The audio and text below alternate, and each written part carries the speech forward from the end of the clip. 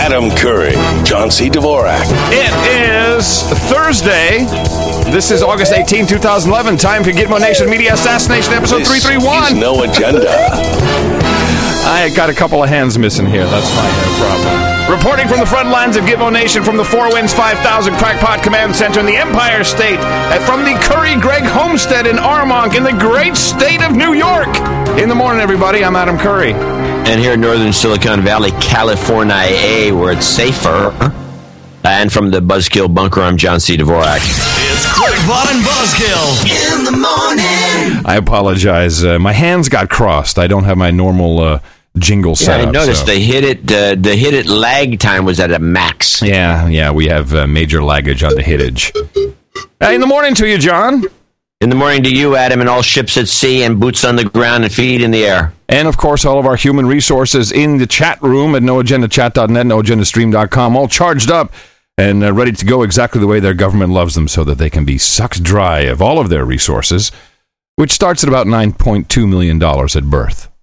So where are you at, John? You like 2 mil? 2 mil left? I probably down to next to nothing. You've depreciated. I got ripped off somewhere along the line. You're off the books. So we are here in Uncle Don and Aunt Meg's driveway in Armonk, New York, where we have parked... Armonk, the home of IBM. That's right. We have parked the RV here for 2 days, little mini family reunion. My beautiful area, by the way, for people who want to visit. It is. If you like douchebag hedge fund managers who seem to live, they've bought up the entire area. Yeah. And there's a little Curry homestead, which has been in our family since 1929. You know why IBM is in Armonk? It used to be headquartered in New York City. For the quality of living? Wrong. Oh. A-bombs. Come again? They were worried sick in the 50s. Oh, I do remember that. That New York was going to get bombed by the Russians. Yeah, and this would be a good hideout. And they decided that they did a bunch of research to figure out what's the safest place in the country to be in case of a nuclear war. And Armonk is it? You're right there. Armonk is it? How can that be the safest place in case of a nuclear war? That's what they decided at the time, and they moved the headquarters to Armonk. Oh. They figured they're just going to decimate New York, Washington, D.C., and God knows where else, and Armonk somehow is going to survive it. Like maybe the wind patterns for radioactive fallout. I'm not sure. Sorry about that. Misfire. Yeah. Well, anyway, we are here, a little mini family reunion. My sister and her husband. Yeah, no, Tiffany, actually. Tiffany? Yeah, Tiffany. She's not a donor. She's a complete boner. She doesn't like anything about what I do. She's like, whatever, internet. She doesn't want to know. And their son was 12, I believe, and they're on their way there. So they flew over. They're on their way to Orlando to go visit the parks and have a little vacation. So it was cool. They stopped here. My cousin Lucy, my favorite cousin, her daughter, who is now 23, and her roommate. They're just moving into New York, and of course Don and Meg. It's been great. So wait a minit. You're telling me that the Hot Pockets Tour 2008 was just a big scam so you could meet just up to get here? That's the only reason why. It was also an intelligence gathering mission for me, John. Trust me. I've asked plenty of questions. Okay. My favorite? No. And I mean, obviously, I'm not going to talk about what we discussed here at the family, but I did throw one out just to see what the response would be. And I said, actually, Don said, what do you think about the whole Murdoch thing? The phone hacking. And so I laid into it first, like, well, it's funny how the press jumps on that, but doesn't care about Americans' phones being tapped and tracked and the FISA and Patriot Act. And I said, but our assertion on the show is pretty much this is MI6 versus CIA. Dude, he didn't flinch, didn't move a muscle, just like nothing. And then... Yeah, MI6 hasn't been doing too good lately. Yeah, well, that's what it sounds. Yeah, well, I think that's our theory, and that's we're sticking to it. We're sticking to that theory, absolutely. So, a couple of, I was watching Lucy Napolitano's. God, my family's not going to understand this show. watching Lucy's show. I can't believe that they haven't been listening all along. I'm so stunned by this. Willow has. Really? Yeah, well, Willow has a commute. Oh, yeah. Well. So Lucy introduced her See Something, Say Something campaign, which, by the way, on the drive down from Boston, all of the highway signs have this portrayed nicely. You know, the electronic signs. See something, say something. It's all right there. Probably in honor of the kickoff of the campaign. If you see something, say something. Licensed by who was it? New York MTA? Yeah.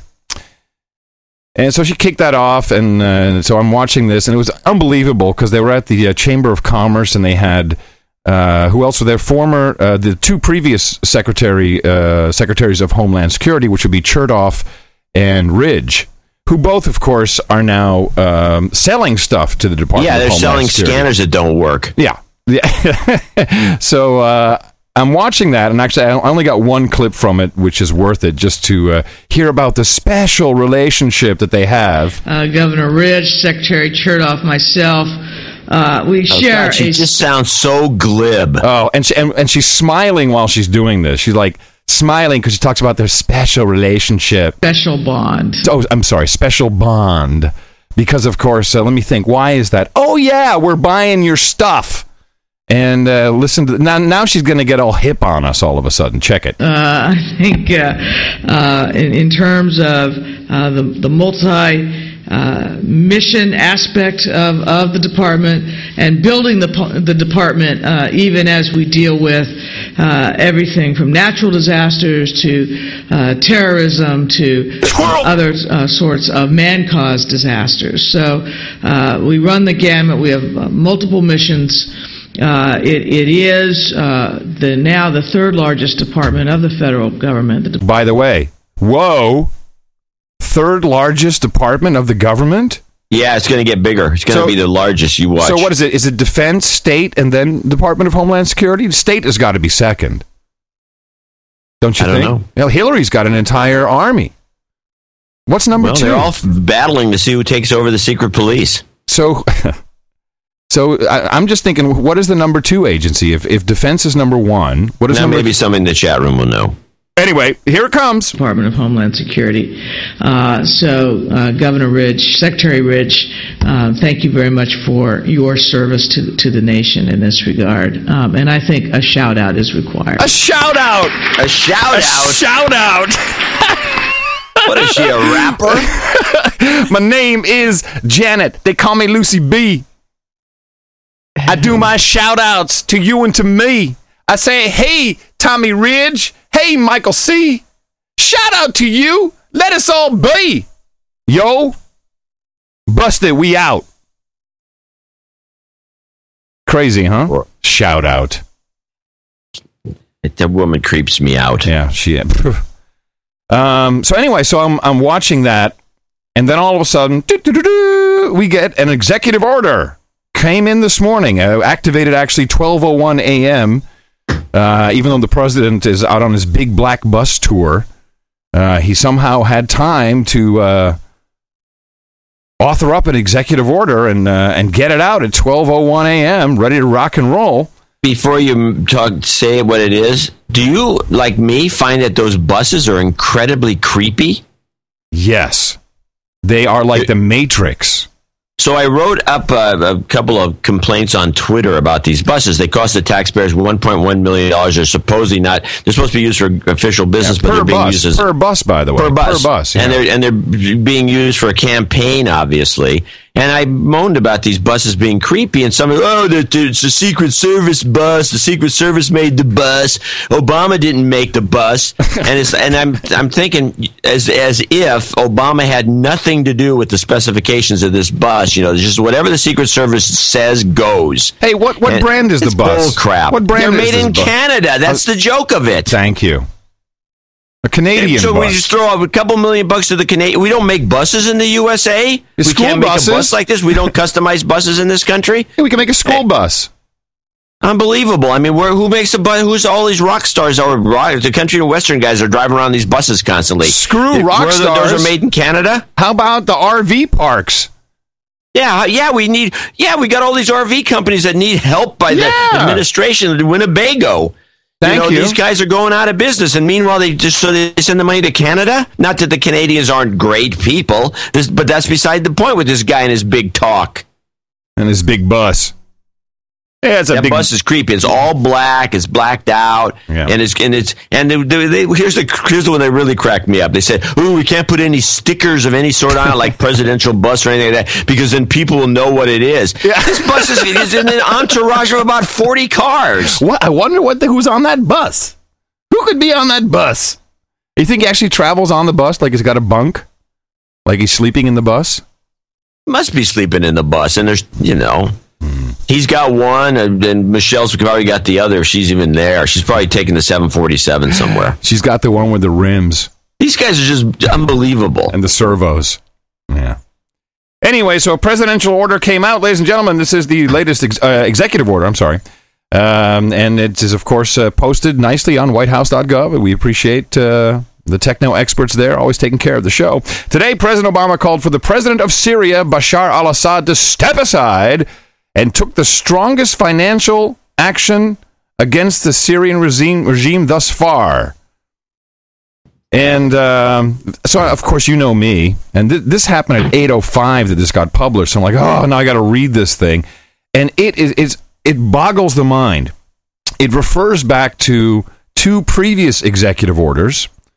I believe both signed Another time waster for you. Yeah, thank you. Both signed by, I believe, President Bush, W. Bush. So here's the pertinent language that I found, and I've found a little bit of history on these precise executive orders. The United States cannot and will not impose this transition upon Syria. Of course, the transition we're talking about is to a democracy. It is up to the Syrian people to choose their own leaders, and we have heard their strong desire that there not be foreign intervention in their movement. This is new, by the way. Did you see this on the news? Well, it just came out this morning. No, I mean, have you heard about the strong desire from the Syrian leader, their own leaders, not to have foreign intervention or the opposition to have foreign intervention in their movement? Who are we talking to? Who are these guys? I don't know. They're probably a bunch of radicals. They have another transnational. Probably a bunch of Iranians, for all we know. What the United States will support in an effort to bring about a Syria that is a democratic, just, and inclusive for all Syrians. And we already know this is bull crap because the Senate legislation is all about Iran, and you can still, or up until this, you could still invest $20 million, and then no mention of Italy and other countries that import and export and trade with Syria.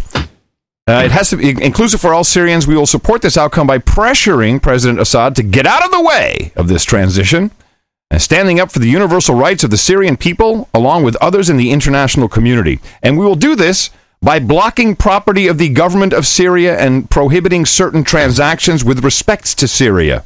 Oh, going to steal their money. Steal their money. Exactly.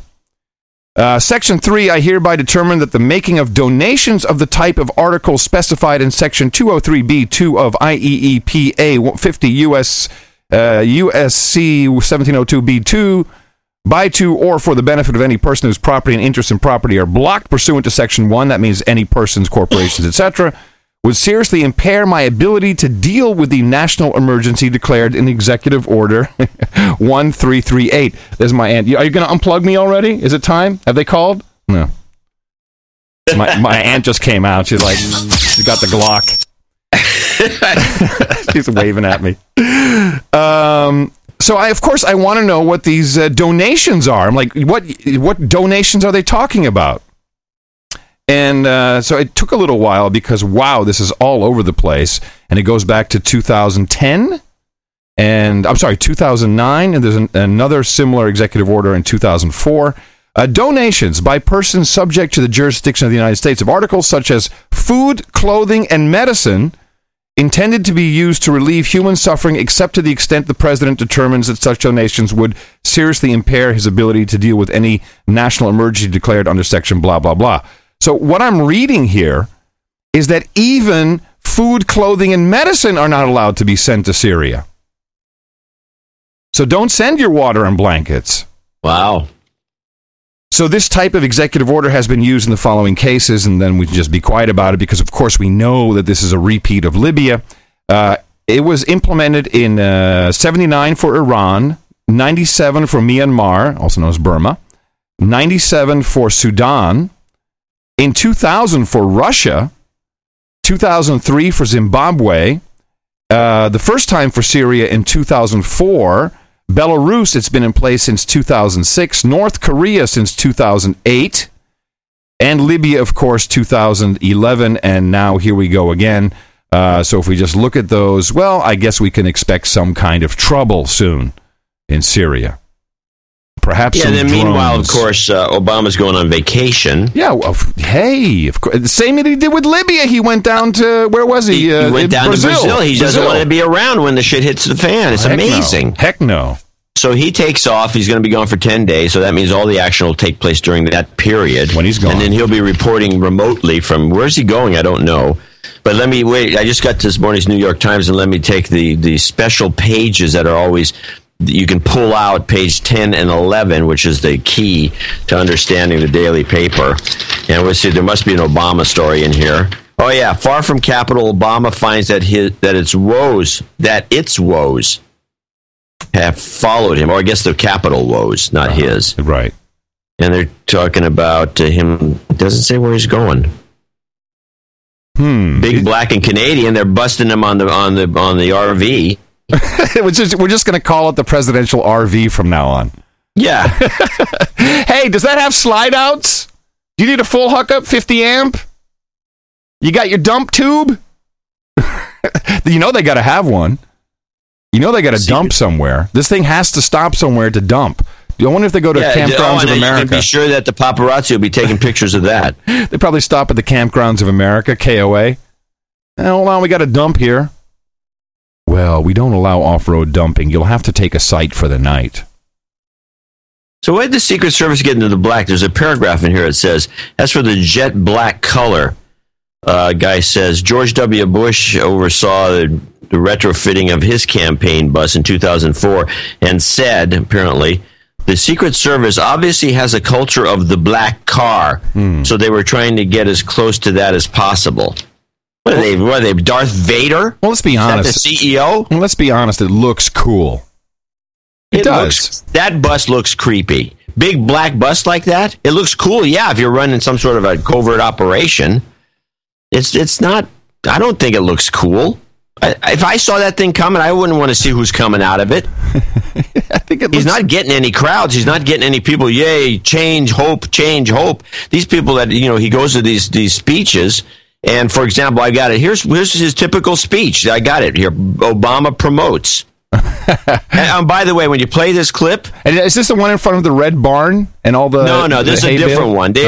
Most of these are pretty identical. There's nobody there, and nobody. Got a couple guys clapping. But here's the funny thing. He drops his train of thought when he says, this will create more jobs and then there's a long pause. He can't think of anything else. What he said was, if we're going to help you, then you've also got to change your ways. You can't just make money on SUVs and trucks. There's a place for SUVs and trucks, but as gas prices keep on going up, you've got to understand the market. People are going to be trying to save money. And so what we've now seen is an investment in electric vehicles. And then what we did was we put investments in something called advanced battery manufacturing, because those electric cars, how well they run depends on how good the batteries are, how long they can run before they get recharged. We only had 2% of the advanced battery manufacturing market when I came into office. We're on track now to have 30, 40, 50% of that market. We are making batteries here in the United States of America that go into electric cars made here in the United States of America. It creates jobs, and it creates batteries. And it creates energy independence, and it also improves our environment. How does it create energy independence? You have to charge the batteries somehow. It creates so the guy's full batteries.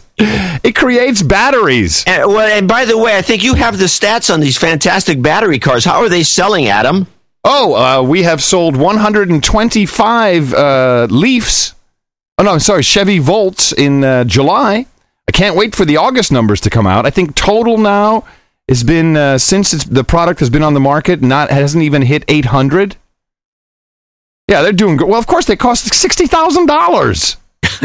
Not quite. What do they cost? You know the prices. Yeah, they cost $38,000. Actually, with all the stuff you want on them, it's going to be about $42,000, and then you can get a $7,500 rebate from the U.S. government, which drops the price somewhat, and then you get another rebate from California. I think about $3,000. You can take about $10,000 off the thing. Plus, you get free. You can go across the bridges for free. Oh, that's true. You know, I thought I'd clip this because I wanted to, regarding the big black bus, because the Democratic Black Caucus is very angry at the president, is demanding an immediate meeting, and I can't believe maybe I dropped it somewhere. Summarize. Yeah, summarize is the big black bus didn't come to the black neighborhoods. That's the summary. Oh, well, of course not. They don't. I don't know why the blacks haven't figured this out, but they're not needed because they're already in the back pocket. Well, that's what this one Republican representative was saying, and I'm angry. Maybe I'll find the clip. He's saying, well, you know, the Black Democratic Caucus. I guess Maxine Waters leads that. He says they are just controlling the plantation, keeping everybody quiet. I'm like, whoa, that's heavy. I got to find that clip. I'm stupid. I don't know where it went. Yeah, no, that's pretty much it. I think that's a good description of what's going on regarding the black community and Obama. But specifically to say, hey, the big black bus didn't come to the black community. Well, and I was like, yeah, really? It went to the Red Barn. Yep. Which, what a setup, eh? I mean, if you and I were producing that show, we probably, I mean, all it was, and actually I think it needed more flag. I didn't see the American flag. But it had a lot of the clips didn't have enough flag. Yeah, no flag, but they got plenty of... And he also failed to... I don't think they had enough people show up. Apparently, some of these things have been complete disasters. Because in the olden days, he would have behind him all the people smiling, the smiling faces of the stooges, the Obama bots right behind him. So he's facing out, and he has a bunch of people facing out with him, and they're all smiling and nodding. Yeah, and of course, although this happens every single time around when election starts, he's basically campaigning, but he's calling it a listening tour, which is very bad example for children, teaching them how to listen. I thought when you listen, your mouth was closed. Be quiet. And one other thing about Drone Nation, before we get into thanking some people. Yeah, this also came out this morning. So there was a drone in Afghanistan that crashed into a cargo plane. And oh, really? Yeah, the cargo plane so this is, of course, we know there how many drones? 7,000 drones. 7,000 drones. And now this was one of the. Which, by the way, I want to remind people, we're spending a lot of time now listening to the reports and other things going on at the Brookings and other institutes. Yes. It's just these guys are dropping bombs left and right. But this came from the Ministry of Truth from CNN, and it's quite frightening. So we're talking about smaller drones. These are the 12-foot drones. Yeah, and by the way, there's a number of do-it-yourself projects underway on the internet. You can build one of these drones yourself. And if you do it right, especially as a computer chip in it, you can actually launch it out to sea, and then of course you'll lose direct contact with it because you're not set up with an infrastructure. But it will turn. You could program it to turn around and then get back in contact with it. So you can go out to sea, take some pictures, turn around, come back to you, pick it up again with your remote control, and land it. So when you hear this clip, and I'll give you the payoff right up front. Now I understand the necessity. And so I'm even thinking this drone crash, or at least the way it's being played up, may have been explicit and perhaps on purpose. Now I understand the whole push for the next, what they're calling next gen aircraft control. So that they want to move away from smart, talented air traffic controllers watching screens, talking with pilots, with human-to-human interaction. As an airman, I think I can say that this is a very good thing, and there's always a healthy, friction between aviators and air traffic controllers, but we do depend on each other. Instead, they want to move it to everything's automatic, and the planes know where they are, and they route automatically around everything. This is not for airplanes. It's to get out of the way of the drones. Ready? The American drone that collided with a huge Air Force cargo plane was only 12 feet long. But look at the damage it caused. The collision forced the huge Air Force plane to make an emergency landing in Afghanistan, and it's raising questions about the safety of unmanned vehicles. This is a very, very rare event. Tim Owings works for the Army's unmanned aircraft systems. He says they've flown more than 1 million hours in dirty, dangerous combat situations without an accident like this. The U.S. military has built a fleet of UAVs, and troops are coming home to become cops and firefighters with the expertise to operate them. They want to use that technology here. Unmanned aircraft could show firefighters how fast a blaze is moving and where. They could search for climbers stranded 9,000 feet up on a mountain. By that, I mean you're no longer worried about the risk of a guy having to fly through a snowstorm. You use the unmanned system to go spot people and save lives. But remember what a small drone did to a cargo plane? The thought of it hitting a commercial jet is scary. That is really the heart and soul of the real issue now that faces our industry. Paul McDuffie works for Institute, an unmanned aircraft developer. He says the Federal Aviation Administration has to define the rules and regulations to integrate UAVs into American airspace. There you go. Do you think the pace of the development caught the FAA by surprise? Yes. No, I think it was their belief that this was simply an annoyance. But there's an entire convention hall filled with new technology, from pocket-sized helicopters to aquatic vehicles that can submerge 1,000 meters for 9 months at a time. They now realize this is a much bigger problem, and that UAS are in fact here to stay. They're going to have to wrestle with the issue.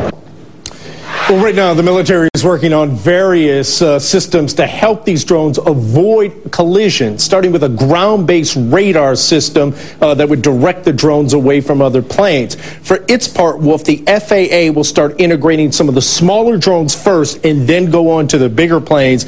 And the goal is to get a completely new air traffic network in place well before the year 2025. Ladies and gentlemen of Gitmo Nation, we need to stop this insanity. Are we seriously hearing this, that we are going to have drones flying all around America? Saving lives, of course. Yeah, and spying on people in their backyard sunbathing and then shooting them. Yeah, hey, if that thing flies over the Hilltop Watchtower, I'm skeet shooting. I'm blowing that thing out of the sky. If you can hit it, when they're up at 25,000 feet, you can't even see it. Depends on what hardware I'm using, John. I'm not seeing you out there with adaptive optics telescope looking for drones. Well, we got to make it a sport. But seriously, I mean, they're just coming out and saying it now. It's like, we have troops coming back, and of course, the highest unemployment in the United States by segment is in veterans returning. And by the way, what bullcrap! I mean, the guys who are flying the drones are outside of Nellis Air Force Base. Yeah, of course. In various trailers flying these things. They're not a bunch of guys coming back from Afghanistan with all sorts of drone experience. Yeah. It's bull crap. Yeah, it's maybe they have drone experience by rolling the thing out to the runway. And actually, a lot of these you launch by throwing it like you used to do a glider. You toss it in the air and it goes. So they have a little rocket, little JATO. Yeah. No, it's just like a model airplane. These are model airplanes. Well, those are the small ones. I'm talking about the ones with the Predators. Oh, no. The big ones have a runway. And or the Raptors, whatever those ones that shoot you are.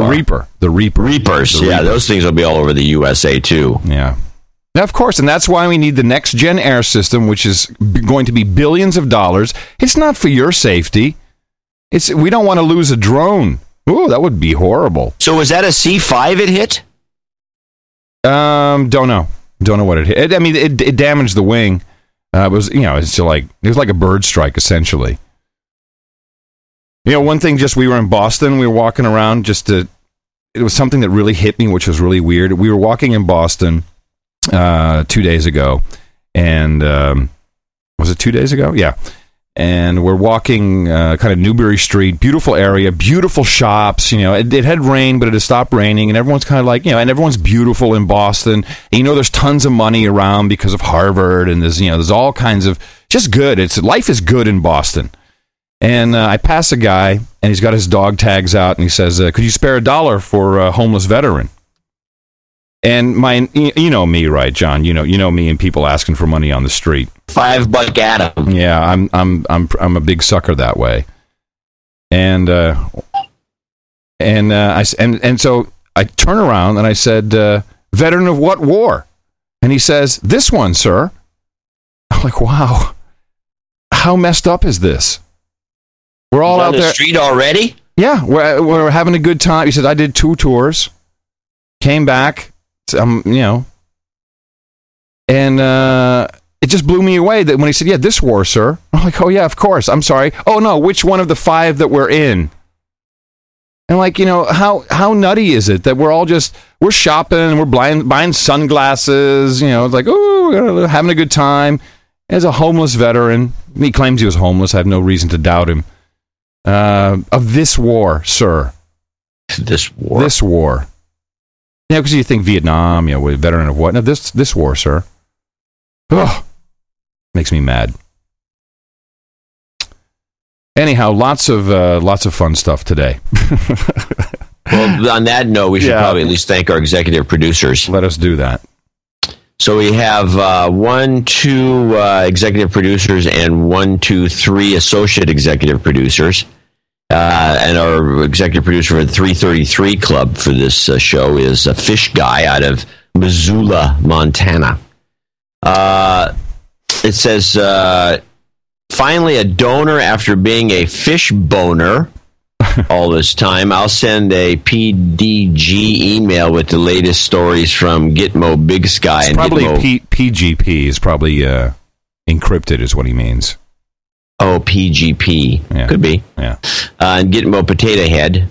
I have just figured out a couple of new ways to soak the rich. Yeah, right. So we'll look for that email. We'll read it in a future episode. Scott Henkel in Sunland, California is in on the 331 Club. The only member. That's great. He's awesome. The number 1 member, and he actually sent in a weird set of donations. I had to email him to figure out what he was up to. Anyway, but he's executive producer. He chose that. Jonathan Dowdy in Alpharetta, Georgia, $210, pronounced Dowdy. In the morning, John and Adam, I'm a full-time student and work full-time, and I'm living the American dream, just getting by. Can I just interrupt that so that I can play the "Just Getting By" so that my Uncle Don can hear it? Oh yes, please. Yeah, because I think he needs to hear that. You could reprise a few of these for him.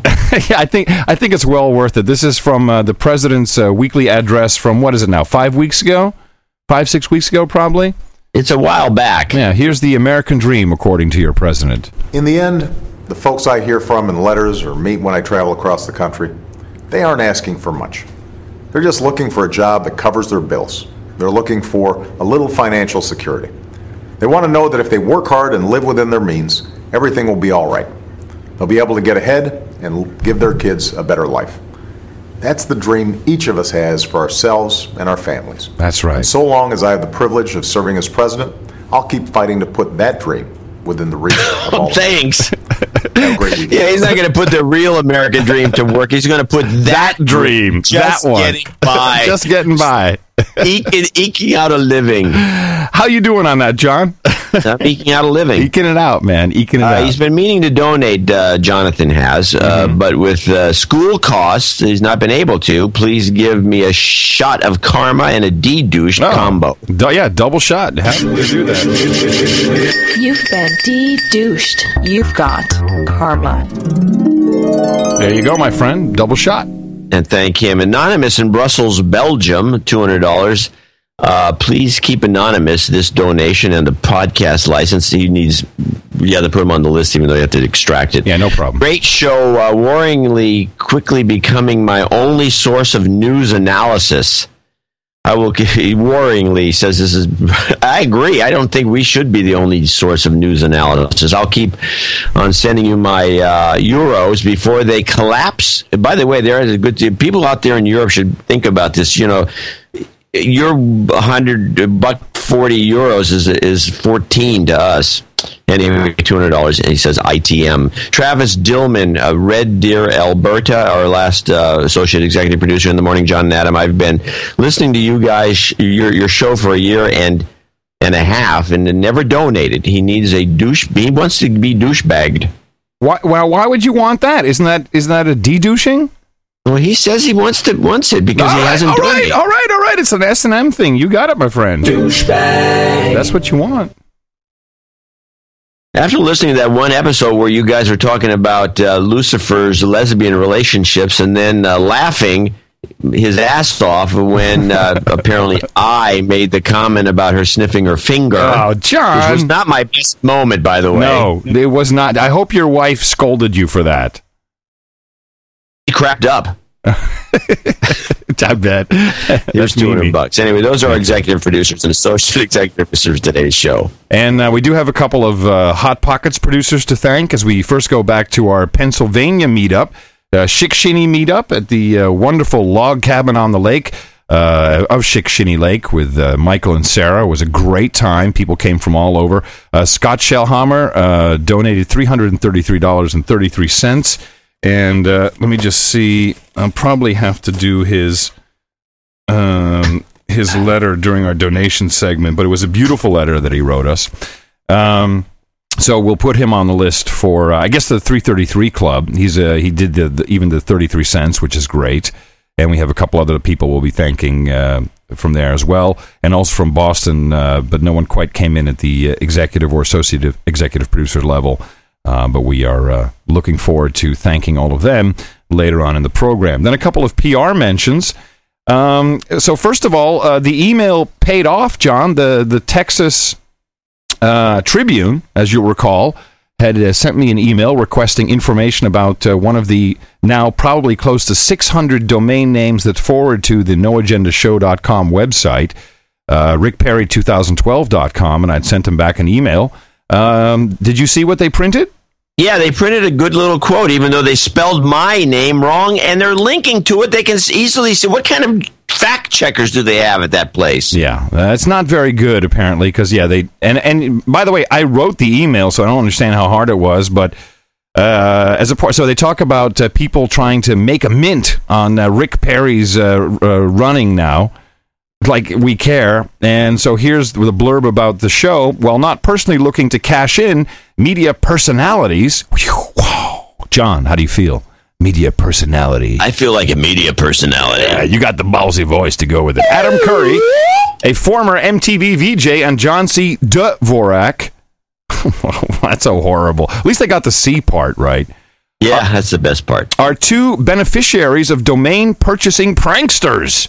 Type in Perry2012.com. You'll be whisked to the site of their podcast, The No Agenda Show. No link, of course. But they aren't responsible for that. The address is registered to an air conditioning and electrical services company in Keene, Texas. Sounds like a front.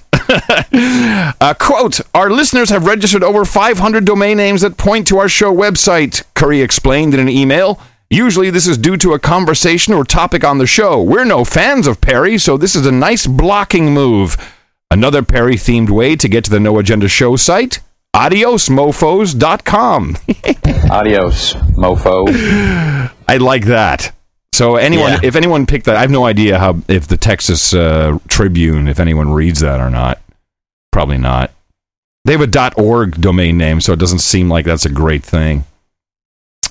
No, not for a newspaper. No. Not that you can't get some newspaper names. Well, speaking of that sort of thing. I do have a couple of domain names. You want to say something? Or run those through, and then I want to go to this one little thing. So something that asserts one of your theories. Oh, good.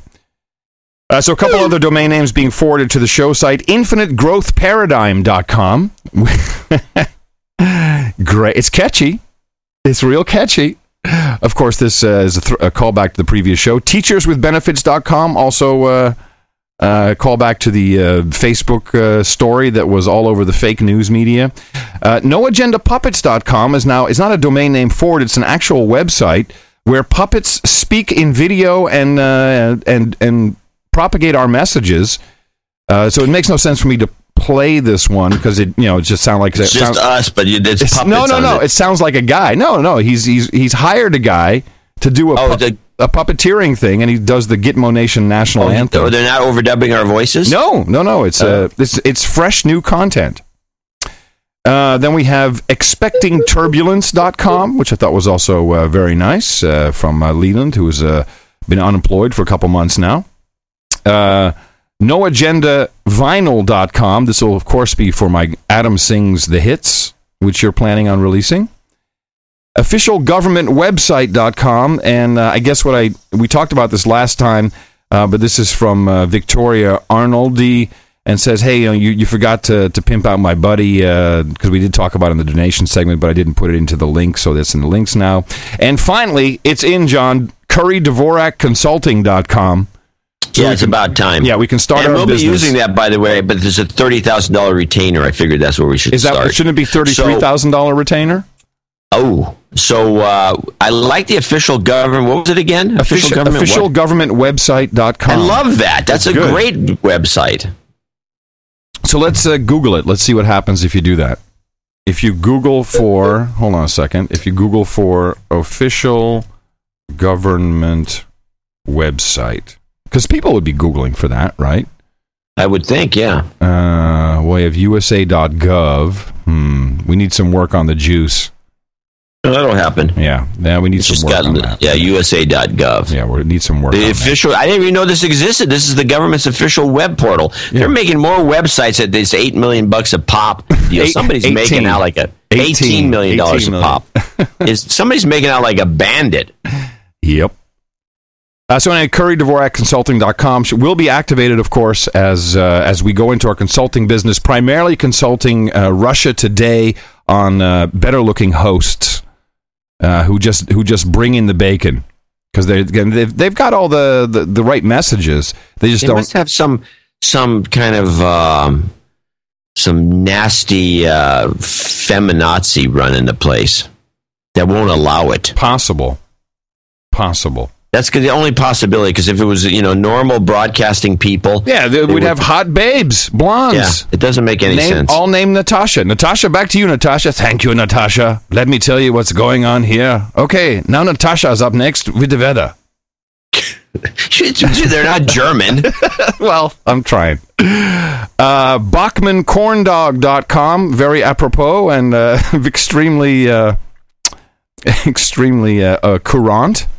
Here's one that is a nice try, but I don't think it's ever going to do us any good. Incompetent bureaucrats afraid to answer a yes or no question.com. Appreciate the try, but we don't think that's really going to fly. Then we have lootingandriots.com. That'll be a good place if you're looking for looting and riots. They'll be knocking on the door over that one. Yeah, a couple others in this forward PR work from Mike, infinitegrowth.com and particularlypopular.com. Then we have a new wiki, which has been set up, No Agenda Watchlist Wiki, and you can find the link in the show notes at 331.nashownotes.com. This is for all the people that we're watching, so this is our watch list, and you can contribute to that. And then the best one, and of course we have to play a couple of clips here, which we'll do momentarily after John has something to say. LoneWolfBlitzer.com. I like that one a lot. LoneWolfBlitzer.com. So those are our PR. Yeah, that's a good one. Those are our PR mentions. We highly appreciate it. Thank you very much to our producers who helped us out. So, of course, from the Hot Pockets producer list, we have Scott Shellhammer with 333.33. And then also on the list, we have executive producers Fish Guy. We have Scott Hankel. We have Jonathan Doughty. We have Anonymous from Brussels in Belgium, and Travis Dillman as our associate executive producer in Red Deer, Alberta. Everybody else out there, of course, you do have a mission. It's very, very simple. We'd like you to go out. We'd like you to propagate our formula. This is what it's all about. Our formula is this. We go out, we hit people in the mouth.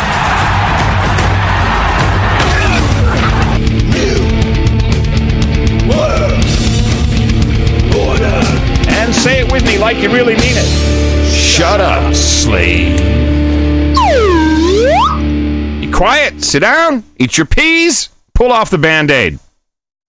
Just get by. Yeah. So, you've been asserting for a while that, and now I'm thinking that probably you're partially right. I believe one of the writers on the Jon Stewart show, at least one of them, is a listener. Listens to the show, yeah. And the only reason I say that is because this particular gag, which we have queued up here, Stewart steals our gag, is too obtuse. Squirrel! Because which used to began the squirrel meme, which some people found offensive. I always thought it was great because you always dropped it in. It was short. It was a good, quick little ditty. Never bothered me, and I like it. Yeah. And which is the dog in the movie Up. Yeah. And which is an old movie, and so you wouldn't. It's not a common reference. It's not a new reference. We started this Thanksgiving this past year because that's when I saw the movie in November. When I saw the movie, because my daughter said this is a great movie, you got to watch this, and she was talking squirrel. I have to give her some props, and I was like, that's perfect. You know, so whenever there's like some terrorist alert, squirrel. And by the way, we've never explained this on the show. Whenever someone's talking about terrorist, lone wolf terrorist, terrorist, squirrel, just hit a squirrel. So, Jon Stewart finally comes around, somebody on the staff. I don't know that he watches or listens to us, but somebody does, because this coming out of the blue, like, and by the way, this was run on Monday of this week, this bit that I'm going to play, and then he did it again. He brought the squirrel thing. He said squirrel a couple of times, either on the Tuesday or Wednesday show. I got too mixed up, but he did it again. I think we'll hear from it. We'll hear it. And they did, but because he's got a bigger show, millions of listeners and viewers, he's basically stolen our material. Bastard. We'll look derivative. Yeah, we'll look like we're stealing it, so we got to come up with something else. I hate that. Rodman thinks about Rick Perry. He's new! We haven't seen him before. The media really is the dog in Up. Squirrel! Squirrel! Squirrel! You know, it's been 7 hours. I'm tired of Michelle Bachmann. Squirrel! Anyway, as the media said, Rick Perry is... Yep. There you go. That's how it goes. Yeah, we are the unsung heroes, John, of the squirrel meme, and we will, of course, you're right, be called derivative of it. And that's how it goes when you have taken a vow of poverty. Well, the funny thing is, there's a kind of an unwritten rule in the world of comedy that you have to either pay for stolen material, or at least maybe do a noagendashow.com plug. I'll tell you what's better. Or even ridicule us. I think it'd be great if he said these two idiots. Right. Here's what I'd like. I'd like him to do a segment like, whatever became of that hair guy? He's hanging out with this douche. And just show us, and then noagendashow.com. Well, plug for the show is all we need. Or we could go under any circumstance. I don't care if they, what they say. Or I would be happy to step back, and I think that you could be on the show to promote your book. There you go. The one with about any minute now. IBM communications programming from 1978. So I'm just wrapping up getting my clips, and then I'm watching a little TV late night. And I normally don't watch Jimmy Kimmel, but I'm kind of a fan of Joe McHale, the guy who does the soup talk. Oh, the soup guy. Yeah, he's great. He's great. So he was on, and he gave this anecdote about this weird TSA program. I mean, he makes it kind of humorous, but I'm wondering, let's try to deconstruct what they might be up to here, because this is really weird. I'm waiting for Jimmy. Let me do this really quick. Okay. I flew in this morning, and on my way there at LAX, I was getting through the security, and a man, one of the TSA people right next to me began to shout the word Bravo. he was just going, "Bravo, bravo," and I was like, "Thank you." I totally nailed putting my laptop into a container separately, and then they all shouted "Bravo" all together like a flash mob, and then they went, "Nobody move," and I, of course, thought, "Oh no, there's been a problem. I'm going to try to get out of here." So I put the kilo of heroin back in my bag, and but they're like, "Don't move." So I literally, we all were like one woman had her hand up, just like, and then there was a pause, and he goes, "You have just been a part of the TSA's Bravo program. You may now proceed." Really? They never said what it was for, other than fun. And how long did it go on? I went about a minute that we sat there frozen. Really? And then I would have just gone, why not just go, bad guy with bad stuff, get him. But it was one of those moments where I thought. Do you think, when I hear Bravo, I think, of course, of the Real Housewives. Maybe Yes. they're preparing for a visit from them. That is a big terror threat. Wow. Yeah, of course I have the new procedures. I don't have them on this laptop for obvious reasons. But I'll look it up, and I'll see if there's a Bravo procedure in there. Well, there's references to it on the internets that go back to 2009, and here's one example of it. Code Bravo is a code phrase of the general security alert at airports. But it sounds to me if they're practicing on the public with false alarms. Yeah, that's not. And they want everyone to freeze. I think they're just I think they're just messing with it. Let's make everybody stop moving. So watch this. In that clip, he mentioned flash mobs, and flash mobs is the meme is back. Of course, flash mobs have been around for a while. This is if you don't know, they're in commercial television these days. You know, the guy that's trying to start the flash mob and he's 10 minutes early because he isn't using AT&T or whatever. And so I've been looking around, and I found a couple of very. By the way.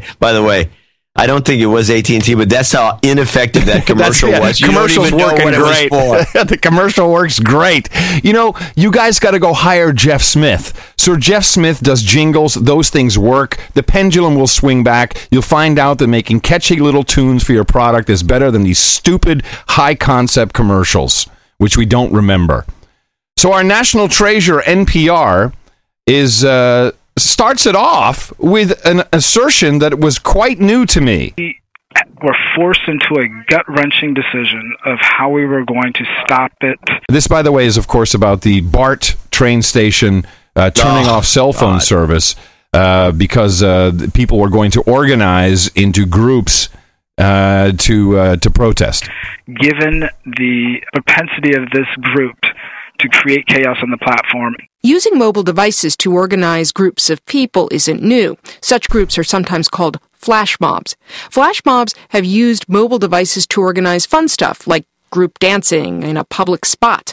But in other cities, flash mobs have been organized to rob stores and attack people. The question is whether or not cutting off cell phone service is the right way to combat the problem. And I'm like, Laura, what?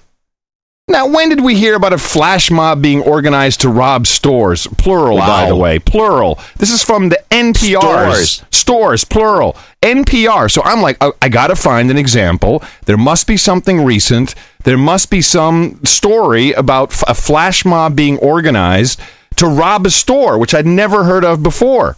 Because, of course, now flash mobs will be outlawed, and it's going to be this great little meme that everyone can use. And lo and behold, I find one. This throws back to about a week and a half ago at the State Fair. And in the State Fair, here you go, darling. Thank you so much. The following takes place, but they've got the sheriff on, and he kind of gives away that it's probably, we don't know if it's a flash mob. We're just going to use the meme anyway. Summer, something that's been a harmless, even a fun fad has turned down. Fun fad, flash mob. Fun fad. Thank you. Are they still listening, Nick? Oh, God. Is Uncle Don rolling his eyes? Yeah, he's listening in the other room. He's on the hotline now. He's sleeping. He's sleeping.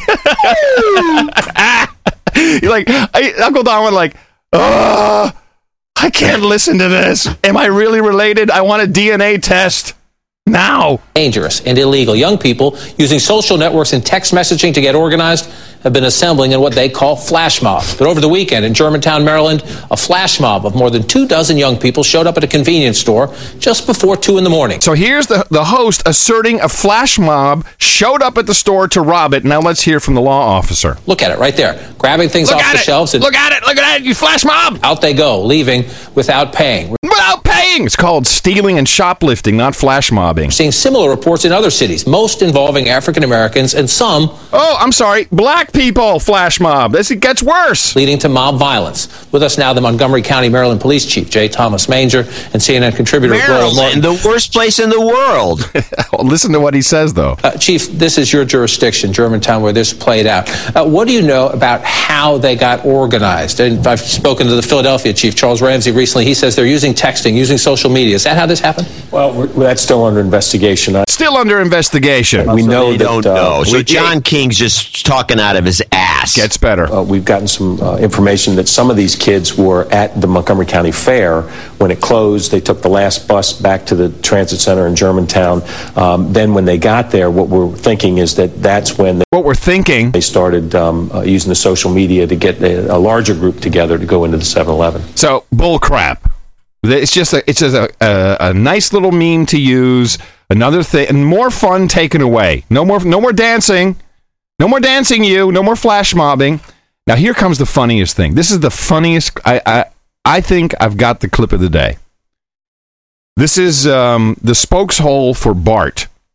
Now, just to recap, for those who don't know, BART, Bay Area Rapid Transit, there were people who were organizing a demonstration because a transit cop killed a young man, and he was pretty much acquitted, I think.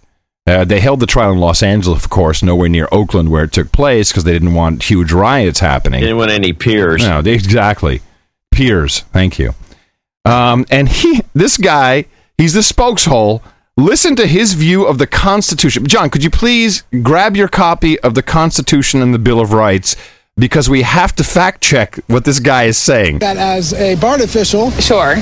As a BART official, my new focus now is to provide safe transportation for folks. And so, to answer your question directly, yes. I can't tell you what we're going to do because we don't know yet what we're facing. I guess I should say they turned off the cell phone service in the station so people couldn't create a flash mob.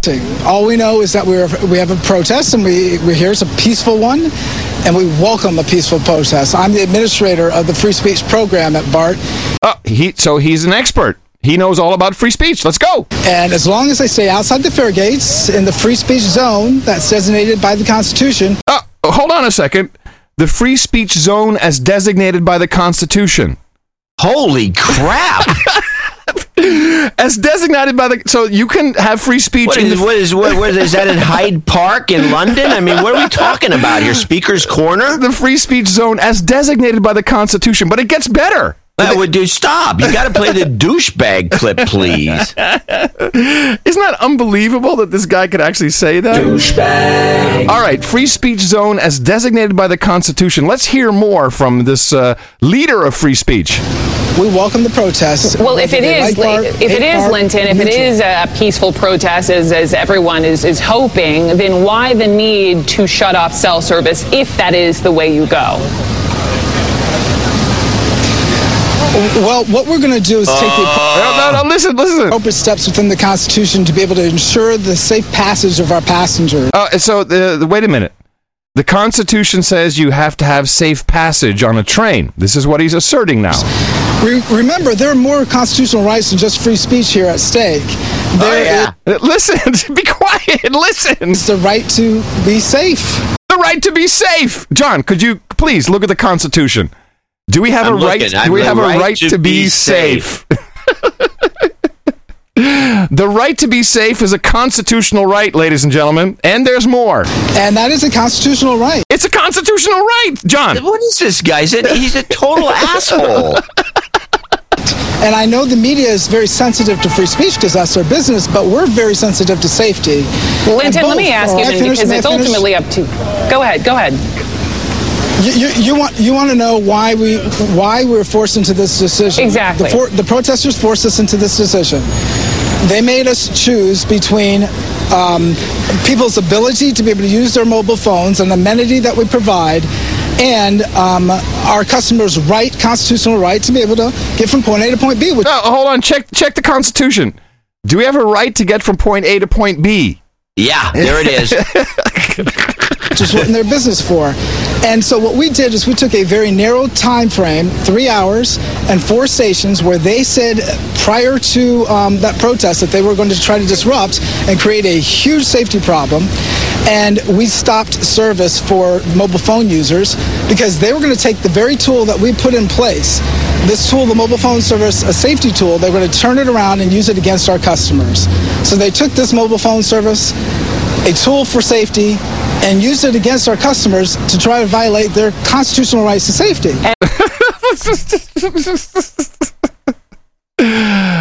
I want to invoke my constitutional right to safety, please. Well, here's the thing that bothers me more about that clip than the fact that the guy's a moron, is what is a reporter doing? Why doesn't she say something like, hey, buddy, you're full of crap? Yeah, because she doesn't know. Idiot, does she not know anything? No. Does anybody even read the Constitution anymore? No. Apparently not. And why would a reporter? I would fire the reporter the next day. I would bring her in the office, who was the editor, and say, look at this. This guy is wide open for nothing but a couple of decent questions. You didn't ask anything. You're fired. Constitutional right to safety. No, it's crazy. On that note, and then I'll shut up. This is not a clip, but Fareed Zakaria, our friend, who has private consultations with our president, he wrote a blog post. Who hates the Constitution? We should make that clear. Yes, he hates the Constitution. He doesn't think it's good. And here it is. Does America need a prime minister? He writes. Oh, brother! After the S&P... Who's going to be king? Well, him, apparently. After the S&P downgraded the United States, no country with a presidential system has a AAA rating from all 3 major ratings agencies. Only countries with parliamentary systems have that honor. And then he goes on to say that our government is no good because we can't make decisions quickly because of our presidential system. The American presidential system, in contrast to David Cameron of the Gitmo Nation East, you have the presidency and the legislature, both of which claim to speak for the people, As a result, you always have a contest over basic legitimacy. Who is actually speaking for and representing the people?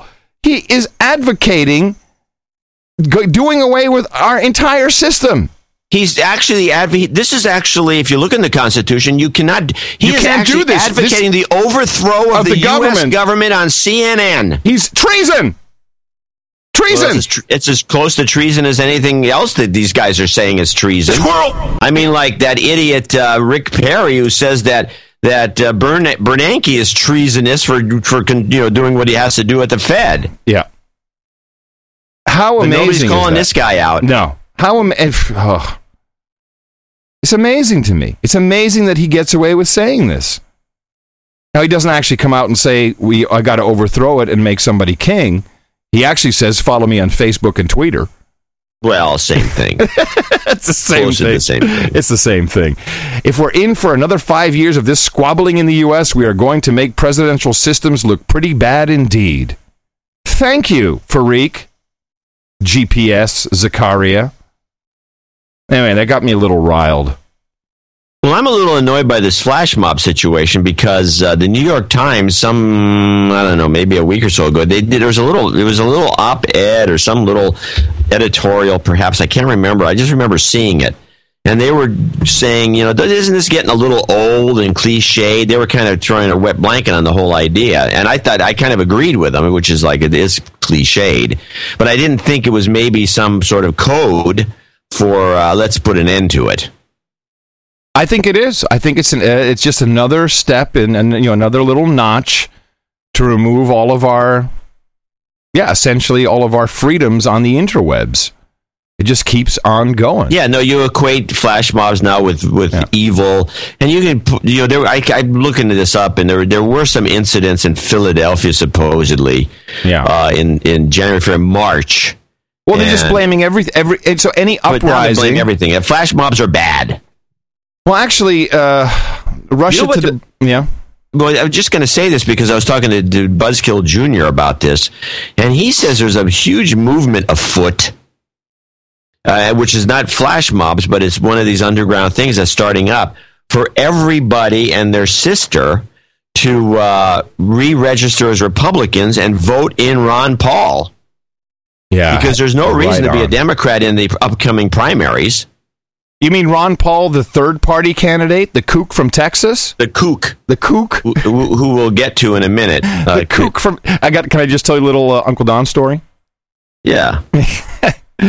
So Uncle Don, of course, I love the man.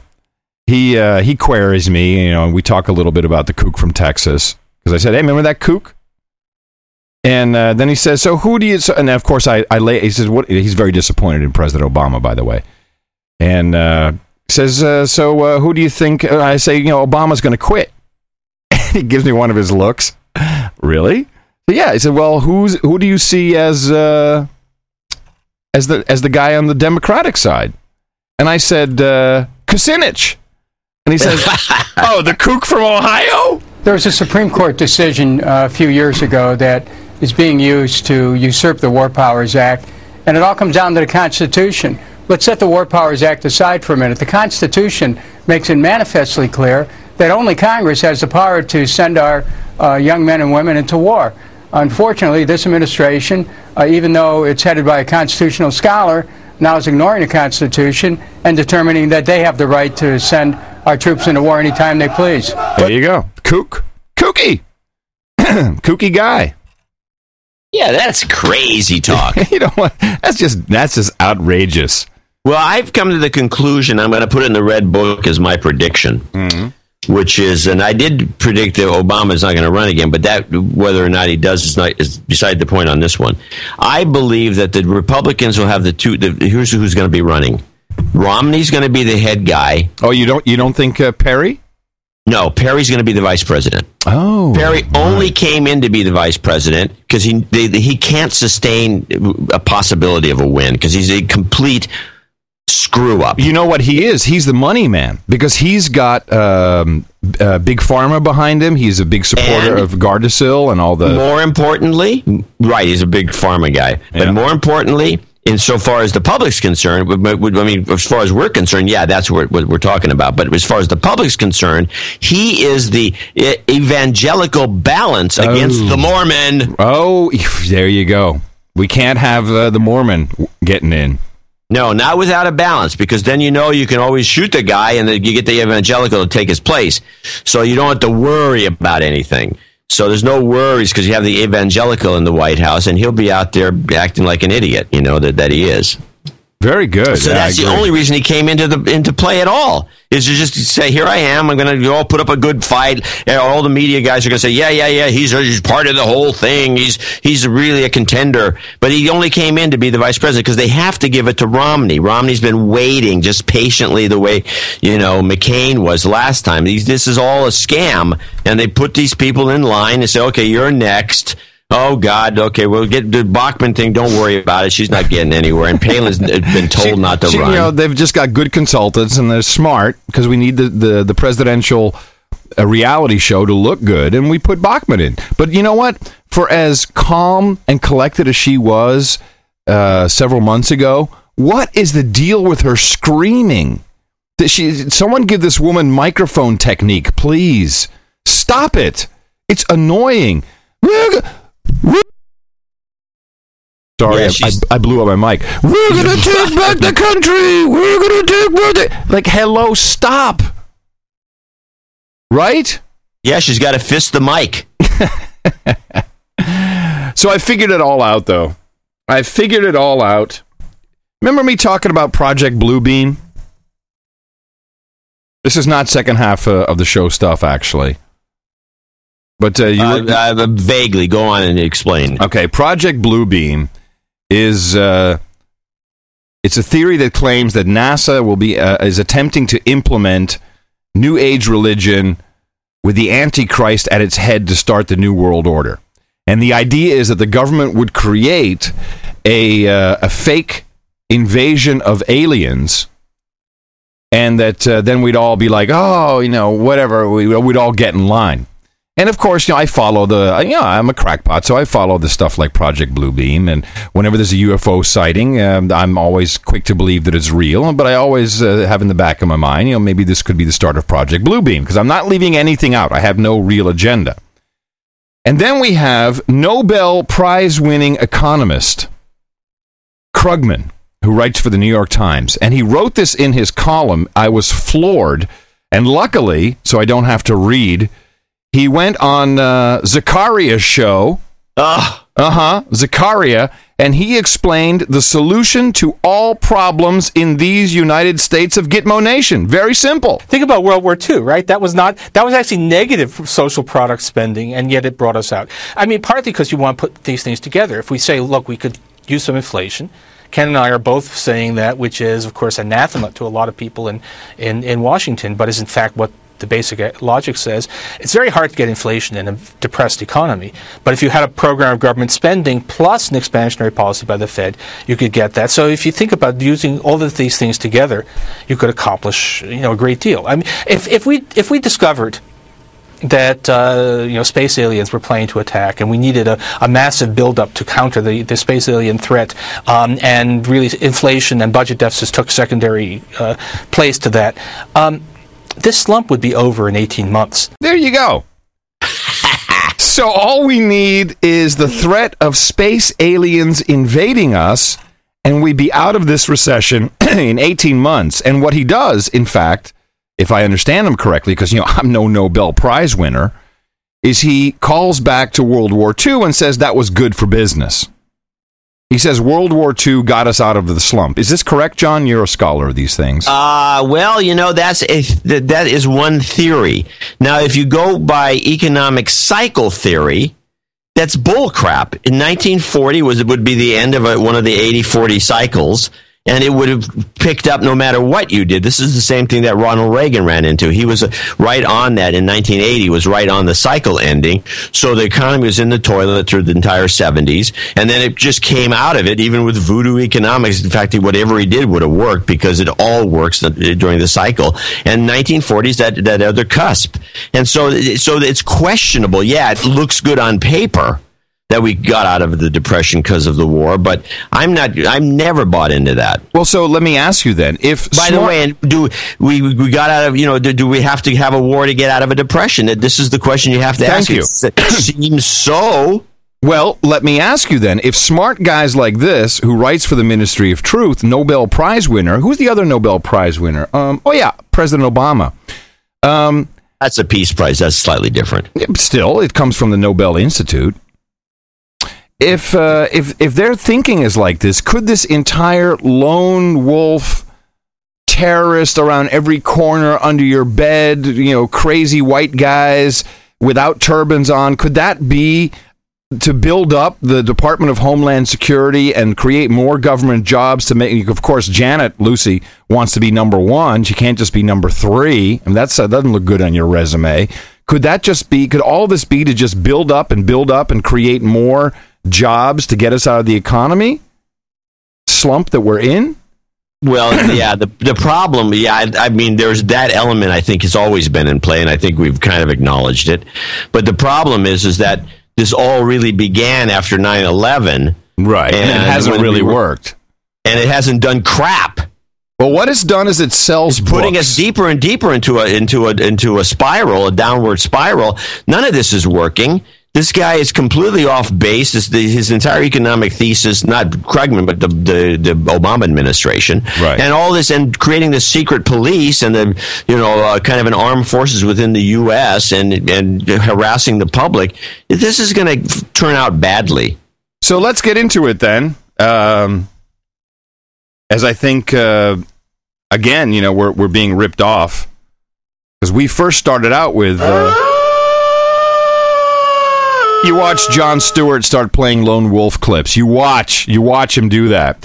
So there's a book out, and I heard this on the road when we were driving on the National Treasure. I've got a couple clips. Two guys, Eric Schmidt, not from Google. Not our Eric Schmidt. No. And Tom Shanker. Interestingly enough, his name is spelled Thom, so it's Thom.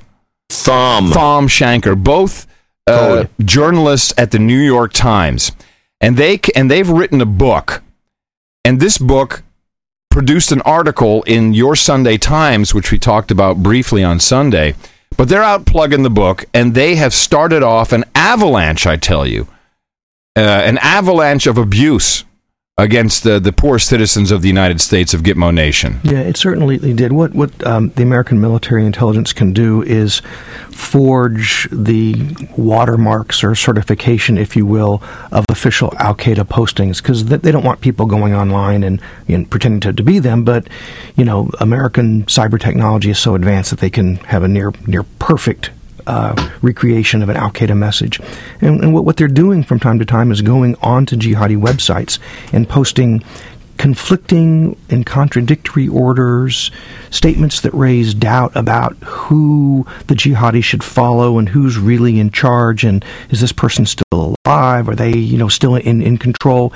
And the goal is to really disrupt the entire network by sowing distrust and dissent and confusion. We've been told that they've had some great successes at that. So do you think it's possible that perhaps, and these of course are amongst others probably Lucifer Hillary Clinton's techno experts, do you think it's possible that if they're out there to convince extremely sophisticated jihadi terrorists that they might confuse a New York Times reporter or two with writing conflicting, bogus reports of, I don't know, how about Ricin? Maybe we're going to go kill everybody with Ricin. Whatever happened, the death toll could possibly be far higher than the 9/11 attacks. The New York Times reports that U.S. officials fear that Al-Qaeda may be trying to produce the very deadly poison Ricin. The Times says Ricin would be packed around small explosives for attacks against the U.S. According to the Times, for more than a year, the Al-Qaeda affiliate in Yemen has been trying to acquire large quantities of castor beans. Those beans are necessary to produce the ricin. The white powdery toxin is so deadly that just a speck of it can kill you. The author of the Times article is Eric Schmidt. He's also the author of the new book Counterstrike, The Untold Story of America's Secret Campaign Against Al-Qaeda. His co-author is Tom Shanker. Eric Schmidt joins us now from New York. Hi there, Erica. This is a frightening and amazing story as well. I want to begin by asking you, what does this ricin plot tell us about the danger of Al-Qaeda affiliates such as the one in Yemen?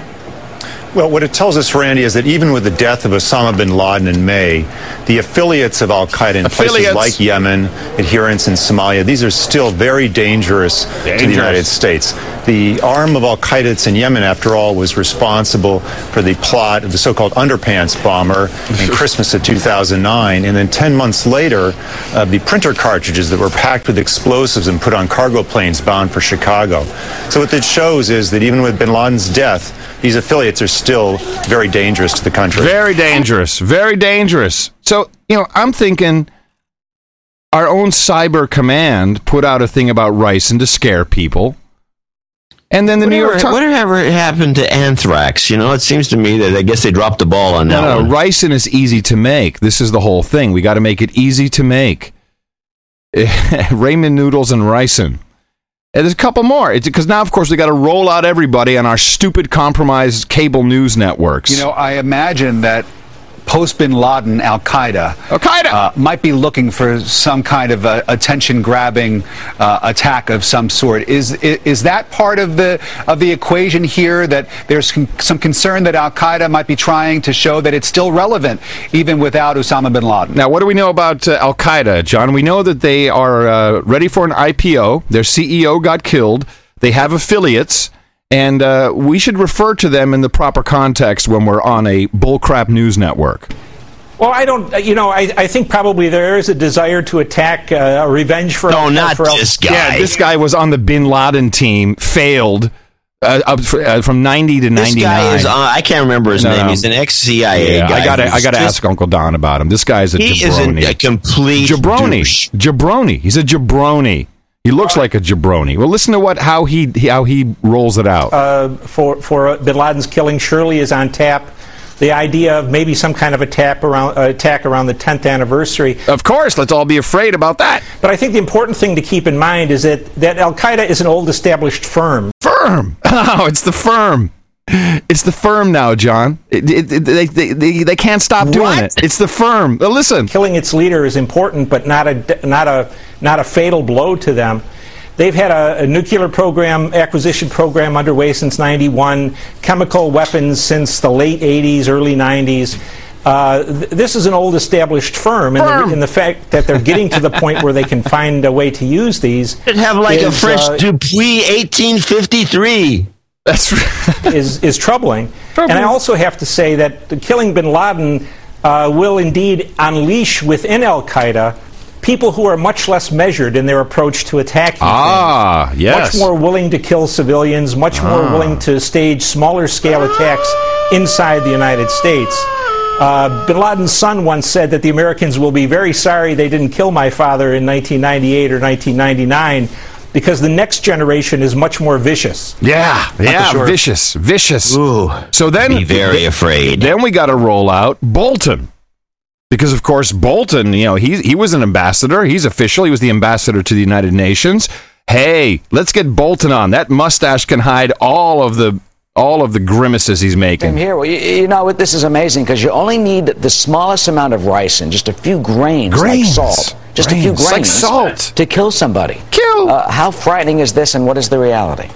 Well, it's a very real threat. You know, ever since the terrorist attacks of 9/11, we've been worried that the really devastating possibility exists that these terrorists, these suicide bombers, would acquire weapons of mass destruction, nuclear, chemical, or biological, so that even the 3,000 deaths of 9/11 would be eclipsed by tens of thousands, hundreds of thousands dead in a terrorist attack. We know from captured documents after we overthrew the Taliban in Afghanistan that Al-Qaeda... Wait a minute, we overthrew them? Is that done? Did you get that memo? We're done? Well, we did, Taliban's over? Once. Oh, okay. And they kind of made a comeback. Okay, they come back. This as a priority. So it's not new in a sense, but it's new in that this is a current, ongoing operation by Al-Qaeda in Yemen, apparently. And it should underline for all Americans that the war on terror is a long way from over. And if it continues, could escalate with devastating consequences for innocent civilians here or wherever the terrorist attack. And what's so astounding about this is you need such a little amount. And look what they already did in Yemen. They were able to send remember those printers? Yeah. Blah, blah, blah, blah, blah. Well, if they filmed with ricin, I'd be more impressed. I've got a clip to follow on to these clips. Go for it.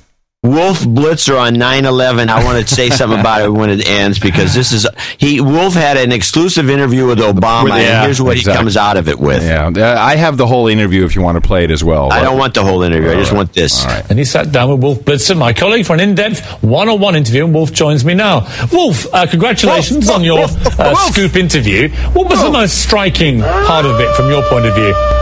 At one point, we started talking about the 10th anniversary of 9/11, and I'm very worried, Piers, I don't know about you, but I'm very worried, having studied terrorism in the Middle East for a long time, that Al-Qaeda elements, whatever's left of Al-Qaeda or sympathizers, will seek to do something spectacular on the 10th anniversary of 9/11, and I was wondering how concerned the president was, and he's very concerned, and he specifically is concerned about what he called a lone wolf terrorist emerging, someone along the lines of what happened in Norway, and he is worried about other potentially more significant kinds of terror attacks.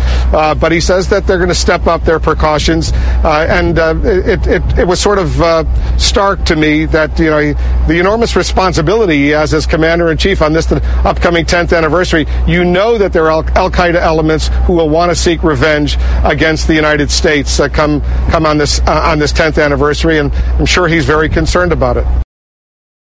All right. He's sure they're concerned about it. What he was talking to, did he ask him? Yes, he did. Well, and here's the thing that got me. When he's doing this, this went on a little longer. He made an implication that we killed their leader. Oh.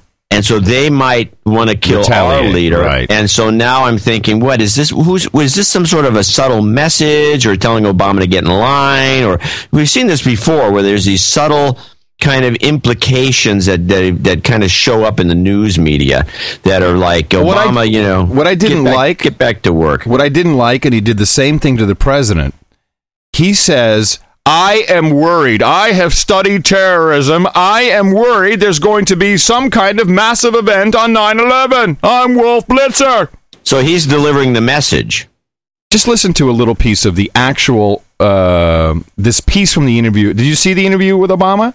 Yeah, it was terrible. The Middle East for a long time. I've covered terrorism for a long time. And I have to tell you, I'm worried that on the 10th anniversary, or approaching the 10th anniversary of 9/11, Al-Qaeda, or what's left of Al-Qaeda, or their supporters, will try to do something to seek revenge for your killing bin Laden. How worried should we be about that? How worried are you about that? So, I mean, that's like... Me. He's setting it all up. That's not okay. No. And the president... leading the witness. But the president literally 3 times in the interview talks about a lone wolf. The president brings it, unprompted. He's talking about, well, just listen to one answer. I want to hear the president say it. Well, look, Wolf, look. We are vigilant and constantly monitoring potential risks of terrorist attacks. And I think that the men and women in our intelligence agencies, as well as the FBI, have done a terrific job, and Department of Homeland Security. But the risk is always there. Excuse me, it was the SEALs, dude. It wasn't the Department of Homeland Security. Wait, back that up again. He said that he's like saying Department of Homeland. It was CIA and the SEALs. It wasn't DHS. Well, maybe it wasn't. Back it up. Try to do something to seek revenge for your killing bin Laden. How worried should we be about? By the way, he killed him. Obama personally killed him. About that? How worried are you about that? Well, look, we are vigilant and constantly monitoring potential risks of terrorist attacks. And I think that the men and women in our intelligence agencies, as well as the FBI, have done a terrific job, and Department of Homeland Security. But the risk is always there. And obviously on a seminal event like the 10th anniversary of 9/11, that makes us more concerned. It means we've got heightened awareness. The biggest concern we have right now is not the launching of a major terrorist operation, although that risk is always there. The risk that we're especially concerned of right now is the lone wolf terrorist, somebody with a single weapon being able to carry out wide-scale massacres of the sort that we saw in Norway recently. Nice way to bring it all home. By the way, I got a prediction for the Red Book. Okay. On 9/11, nothing happens. Nothing happens, of course. That's a shoo-in. Of course, nothing's going to happen. You don't get it down. You don't get to put that in the book. That's not okay. That's not okay. So, but I just want to say one thing. So he's talking about a lone wolf with a single weapon who could kill a lot of people, like in Oslo. Very unfortunate, of course. Try that in Texas, lone wolf. That's what I want to see. I want to see a lone wolf try and kill a lot of people with a single weapon in Texas, because that won't happen.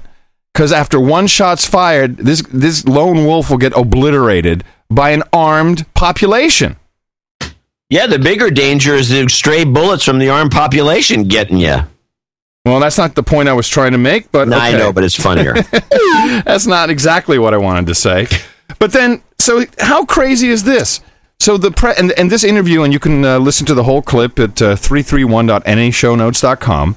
The president mentions lone wolf 3 times, so he doesn't say anything about Ricin, because of course we know that was the U.S. Cyber Command putting out false messages to the Al-Qaeda operatives on their own websites, confusing the boneheads at the New York Times who are selling a book. Please keep that in mind.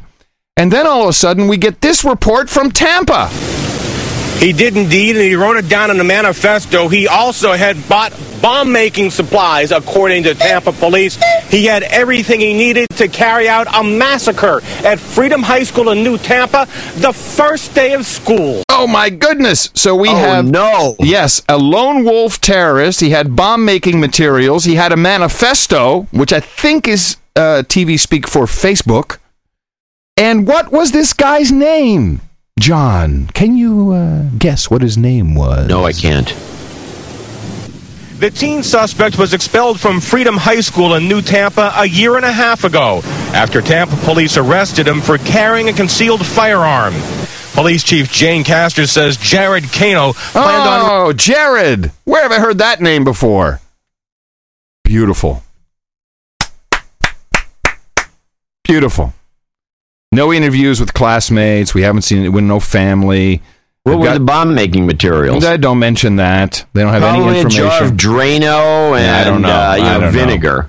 But his name is Jared, so that works because, of course, we had Jared Loeffner, who allegedly shot Giffords.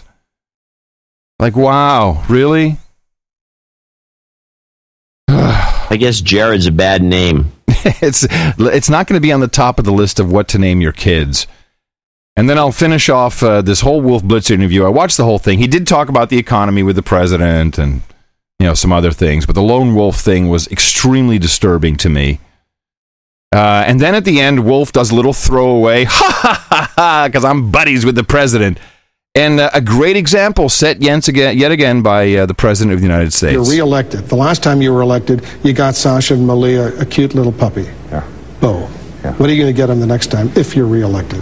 When I'm reelected, what I'll be getting them is a continuation of Secret Service so that when boys want to start dating them, they are going to be surrounded by men with guns. Yeah, very good. Ha ha ha. Somehow I didn't laugh. So is he advocating that the best solution to problems, familial and other problems, is just to have people surrounding your family with guns? Yes. So he's advocating guns. Is that what he's doing? Yes. So Obama is promoting guns. Yes. And predator drones. Well, that's fine. I mean, it's good. I mean, I think Texas got that right. Yep. Guns, very good. I'm surprised these liberal gun lobby nutballs or anti-gun lobby nutballs don't come out of the woodwork with some commentary about that. But have you heard anything? No. There was some talk about this is so funny.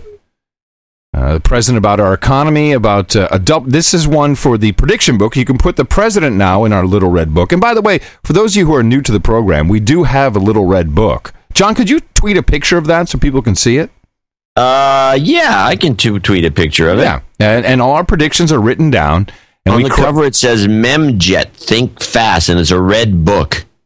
It was funny because the first time Buzzkill Jr. is in Rome, and I says, "Oh, the book is actually red." Yeah, what do you think? We're making this up, Buzzkill Jr.? So write this one down for the president. What I think the markets were reacting to is the fact that the economy has not grown as quick as it needs to. There have been a lot of headwinds. The European debt crisis. Headwinds. Japan. Just Japan. Not just Japan. Japan.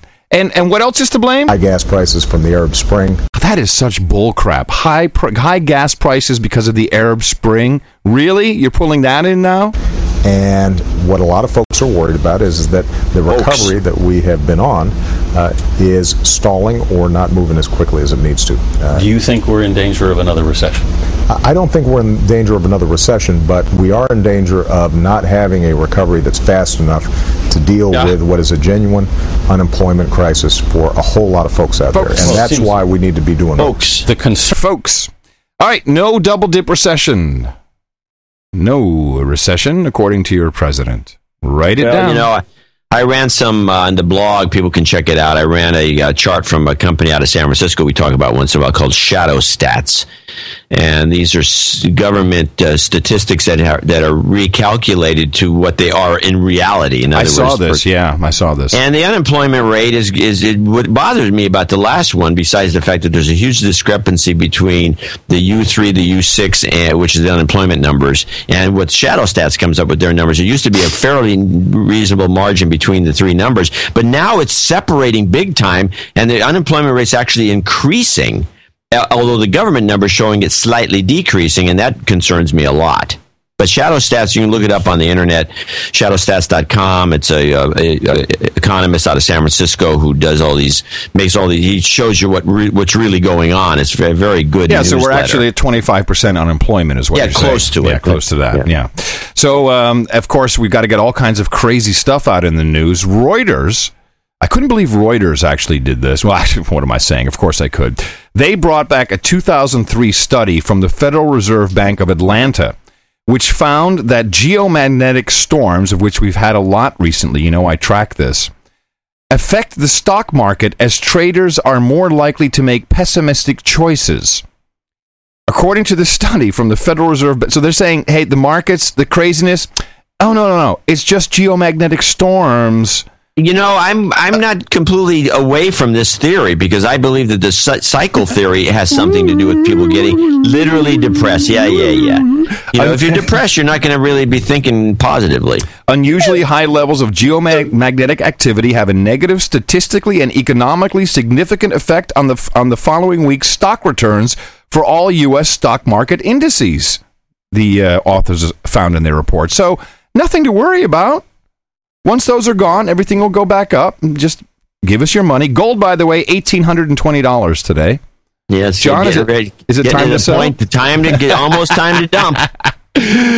So, everybody, you can listen to me as you would have sold around 1,000, or listen to John, that is, or you would have held on to it like me, and you'll take those gold coins to your grave. But they'll be worth a lot of money. So in other words, all the good it will do you is you never sell. In the ongoing anger fest between Standards and Poor's, I'm just sticking with the banksters for a moment. Now, John, you had a great assertion. We talked about what we accurately predicted, that the debt ceiling would be raised, but that we would get downgraded. And you called this as a fight between the administration, predominantly because of the Dodd-Frank Act, which takes over these ratings agencies and subjects them to all kinds of government regulations. So it's really a war, and the CEO of Standards & Poor's, fine Indian gentleman who does not give a crap about anything but his ego. His safety. Yeah, his safety. So guess what they've done? Came out today. So, of course, Standards & Poor's downgraded the United States credit rating, and now the Justice Department is investigating whether the nation's largest credit ratings agency, Standards & Poor's, improperly rated dozens of mortgage securities in the years leading up to the financial crisis. You can play at this game. We can play this. We're not going to sit down and let you just do that to us. Outrageous. Well, I would say that's better than him getting shot. Yeah. Hey, you, Indian man. All right, how about a little spot of... And now, back to real news. I think this clip will go down in YouTube history for a long time. Anderson Pooper, Anderson Vanderbilt Pooper, he has a segment called, what is it? I don't know, it's like, he always talks about... This is not what those girls are singing. No. Oh, good. No, he has a segment, I forget what it's called. And it's usually about Jersey Shore or something. Yeah, it's called The Ridiculous Moment or something. The Ridiculous. And, list, yeah. And we laugh about a lot of stupid, inane humor on this show, so I'm not saying that that's not okay. But I don't think we've actually had this type of girlish giggling from Anderson Pooper himself. The news report comes out that Gérard Depardieu... Hold on a second. You don't obviously watch The Ridiculous. Of course I don't. Much. No, of course I don't. That's what he does constantly. It's nothing but girlish giggling. No, you haven't heard this one. You have not heard this one. Because, of course, there's nothing funnier than laughing about poop. Right? We know that. That's what CNN is all about. Yeah, if you're 12. Yeah, exactly. So Anderson comes out, and he obviously didn't, I don't know if he wrote it himself or not, but so Gérard Depardieu apparently was drunk on an airplane. He needed to go to the bathroom. The stewardess said, "No, shut up, slave. You can't. We're on the active taxiway." And then I guess he tried to pee in a bottle, and he peed on he dripped. And so Anderson comes up with this ridiculous, which I had just clipped a little bit of it, but it's like an 8-minute segment. And every single word is a pun about urine. And then, of course, he has to go there. He has to take it to poop. And this is your fine news organization and the outstanding journalist Anderson Pooper Vanderbilt. Well, there is a bright side. Stop laughing. It's distracting. Now that we know he doesn't have any stage fright when it comes to public urination, maybe he can get together with his fellow castmates from La Vienna Rose, and they can all have a pissing contest. You know, like a pee-off. Pee-off, because the movie was about Edith Piaf. I said pee-off. So after Gerard took his little solo flight to urination, the plane had to turn around and go back to the gate, and some unlucky cleaning crew had to deal with the Golden Globe winning Tinkle. Now, all I can say is they should thank their lucky stars it wasn't Depardieu. Sorry. That made me giggle every time I read it. He hasn't commented on this incident.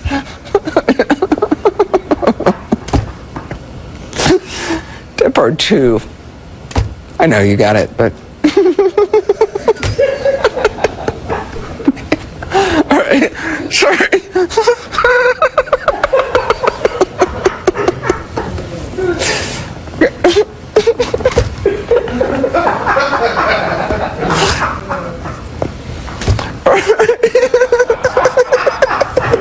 Can you believe this idiot? Unbelievable. It keeps going on.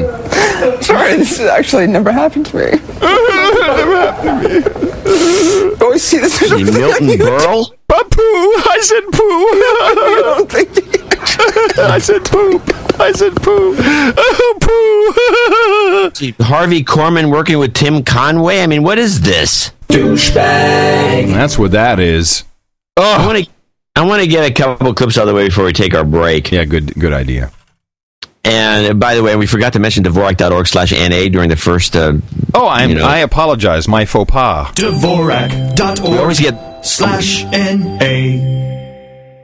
We get like no donations when we forget to do that. Yeah, we do. And by the way, we haven't gotten that many this week, so... And we forgot it. We did very poorly, I think. Yeah, we forgot it last week. So Ron Paul came in second in the straw poll and probably won the thing because Michelle Bachmann bought 6,000 votes cash for $180,000. Oh, tell me about that. I didn't know about that. Oh, yeah. No, to vote in a straw poll, you got to cough up $30 to show your sincerity. Oh, so she bought the tickets for everybody. She bought 6,000 votes and 4,500 people voted for her, so think about that. The other 1,500 took her money and voted for Ron Paul, apparently.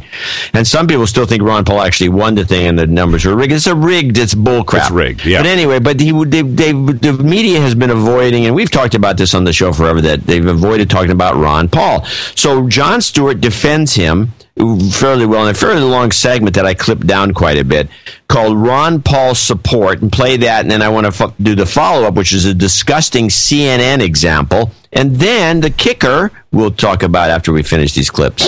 So now with Pawlenty dropping out, Rick Perry dropping in, and Michelle Bachmann and Ron Paul dominating the Ames straw poll, we got ourselves a race. We have a top tier.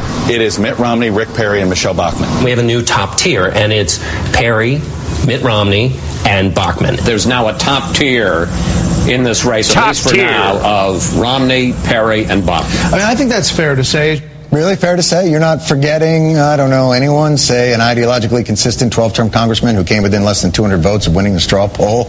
Isn't anyone going to give that gentleman a little love? There's a top tier now of Bachmann and Perry and Romney, and, we haven't mentioned, and we should... Thank you. We haven't mentioned, and we should, Rick Santorum, who did really surprisingly well for the amount of money and resources he had. Rick Santorum? He didn't get half of what Ron Paul got. He lost to the guy who lost so bad he dropped out of the race. Santorum? We're looking at Mitt Romney, who continues to be the front runner, but we have Rick Perry as well, and now Michelle Bachmann. Let's not count out John Huntsman, though. What? John Huntsman? Huntsman got 69 votes. And by the way, this pretending Ron Paul doesn't exist for some reason has been going on for weeks. A new Gallup survey showing Rick Perry running second to Mitt Romney, knocking down Iowa favorite Michelle Bachmann to fourth. Behind who? Fourth behind who? How did Libertarian Ron Paul become the 13th floor in a hotel? What's wrong with... He is Tea Party patient zero. All that small government grassroots business, he planted that grass. These other folks, they're just moral majorities in a tri-cornered hat. Ron Paul's the real deal, and Fox News should love this guy. Which I say is proof that Fox News is run by Democrats. Yeah, well, there's no question about it. But here's another thing that's interesting. Both Hannity and Rush Limbaugh poo-poo Ron Paul in all kinds of different ways. Rush is interesting because he's very defensive about it. He says that the problem with Ron Paul is that he's going to make the Republican Party look crazy. And then he makes the assertion on the show on Monday that Ron Paul... it has nothing to do with the Tea Party. He kind of takes credit for it, but it's not actually true that which is bull crap. He is the one who started the Tea Party. But we'll skip that and let's go to this clip, which is the Ron Paul Support 2 clip, which is the kicker to the Stewart bit, which I don't mind lifting broadly after he took our material and didn't credit us. This is the part 2 where the CNN guys. They literally, on the air, say they don't want to cover him. And even when the media does remember Ron Paul, it's only to reassure themselves how there's no need to remember Ron Paul. Right now, live, right next to the bus behind us, Ron Paul is speaking. And 7 of the candidates are here today. We have live pictures of Ron Paul, but you know what? We're talking about Sarah Palin, we're talking about Rick Perry, the 2 people not in the race yet, Drew. And guess what, Paul? If you get video of Sarah Palin or get a soundbite from her, bring that back to us. You can hold the Ron Paul stuff.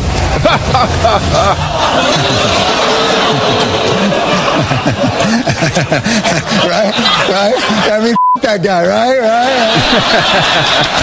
We'll be right back. Can I insert a quick little CNN clip where they had a woman from Ricin magazine on talking about this? Go. I think Ron Paul is getting a tremendous amount of coverage for someone who's never going to be president. He knows that. The press knows that. Everyone's behaving as if he's never going to be president. That said, he's bringing some great, overlooked issues into the debate.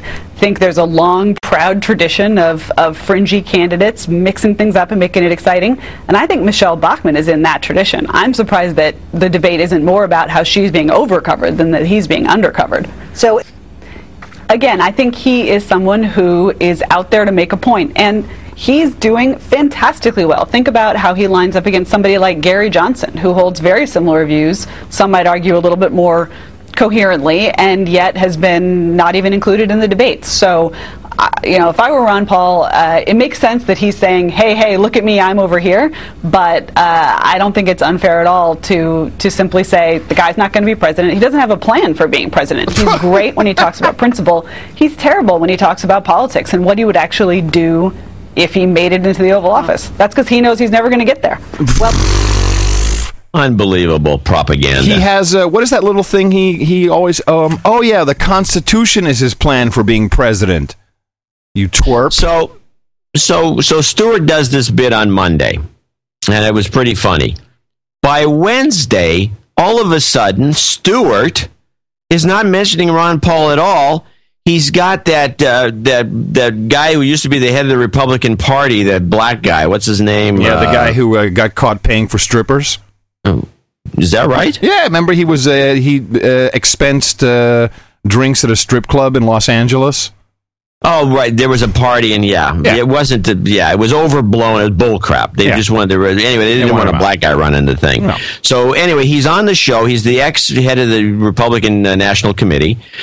He starts throwing out the same memes about whether it's 3 people, and then he starts mentioning other people that aren't involved. Not once through the entire interview. I was watching it with Buzzkill Jr., and our jaws dropped because it was like Stewart never mentions Ron Paul again. Here he's got the guy. He could ask him, what's the deal with Ron Paul? That's all he has to do. What's the deal with Ron Paul? How come they're marginalizing him? And the guy can answer. Nothing. Bachmann had this big weekend. Rick Perry, everybody was all excited to get him in there. They're already talking about, hey, what about Paul Ryan and Chris Christie? Let's get those guys in. Can we stop the noise on that already? Yeah. I mean, the reality of it is this field is set, and you've got the top tier. How many times did you hear that term the last past week? But you've got the 3 folks who are going to be leading the charge. You've got Herman Cain and Newt Gingrich, who I think did himself really well in the last debate. In terms of laying out some policy. Is Newt Gingrich Gingrich. So he's still running? Yeah, he's still running. Yeah, believe it or not. My man Newt's still running. But I think, all of this conversation by a lot of the establishment types, particularly in Washington. You're talking about establishment Republican types. Establishment Republicans, whether you're talking Karl Rove or you're talking the Wall Street Journal, they just cut that noise out because what it They're does not is satisfied. They're not satisfied, and too bad. Get over it. The reality of it is these are the folks who are going to be running.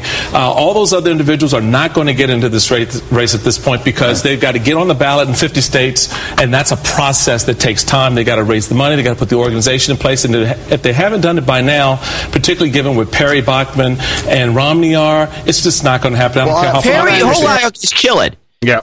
So this is Michael Steele. Perry just got in. Yeah. Like what, 3 days ago? Yep. 4 days ago. Ron Paul's been running for months.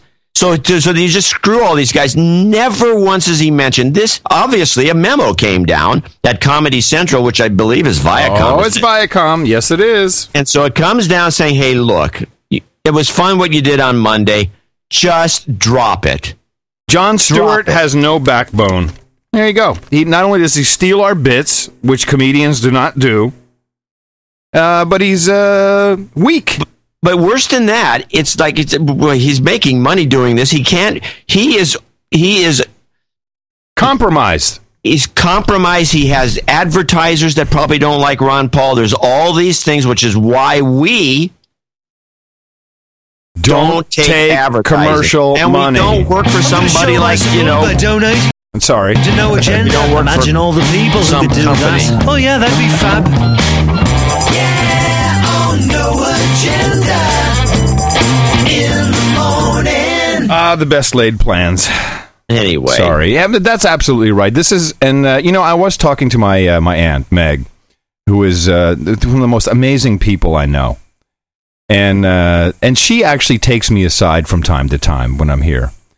And she says, this is really interesting what you're doing. This you are so right about the future of news and not having being able to say whatever you want to say, not having advertisers having the ability or having some group force your advertisers to pull out, which is even worse, which we've seen happen as well.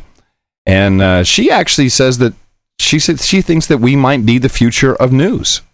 Now, I disagree because all we do is sit around and watch C-SPAN, but we're doing okay on that front, and there is good reporting out there. It's just it never makes it above the fold. And the only way that happens is by not taking any money from anyone except from the listeners who enjoy an outstanding product. Obviously not quite that outstanding because we did very poorly. We got very few donations this last week, although it's the dog days, which is always the worst month. I mean, August is horrible. But beside the point, people are still listening. I'm sure some of them will catch up eventually. But we do have some people to thank for helping us out this show. Stephen Taft in Marietta, Georgia. For the 45th wedding anniversary. Amazing. Married in 66, 45 years equals 111. We never thought about that angle. Ooh, that's a very good one. I like it. Can you believe it? Use it for gas and more karma for my hiking buddy, now finished with chemo and waiting for test results. Give him a shout, karma. Yeah, we definitely want some karma going out because we hate the cancers. That's stupid ass cancer. You've got karma. Ugh, makes me mad. Please call him Steve Taft, by the way. He's going to be heading for knighthood, gets the podcast licenses and falling behind with what Adam on the road and all. I'll just continue to listen illegally until mine arrives.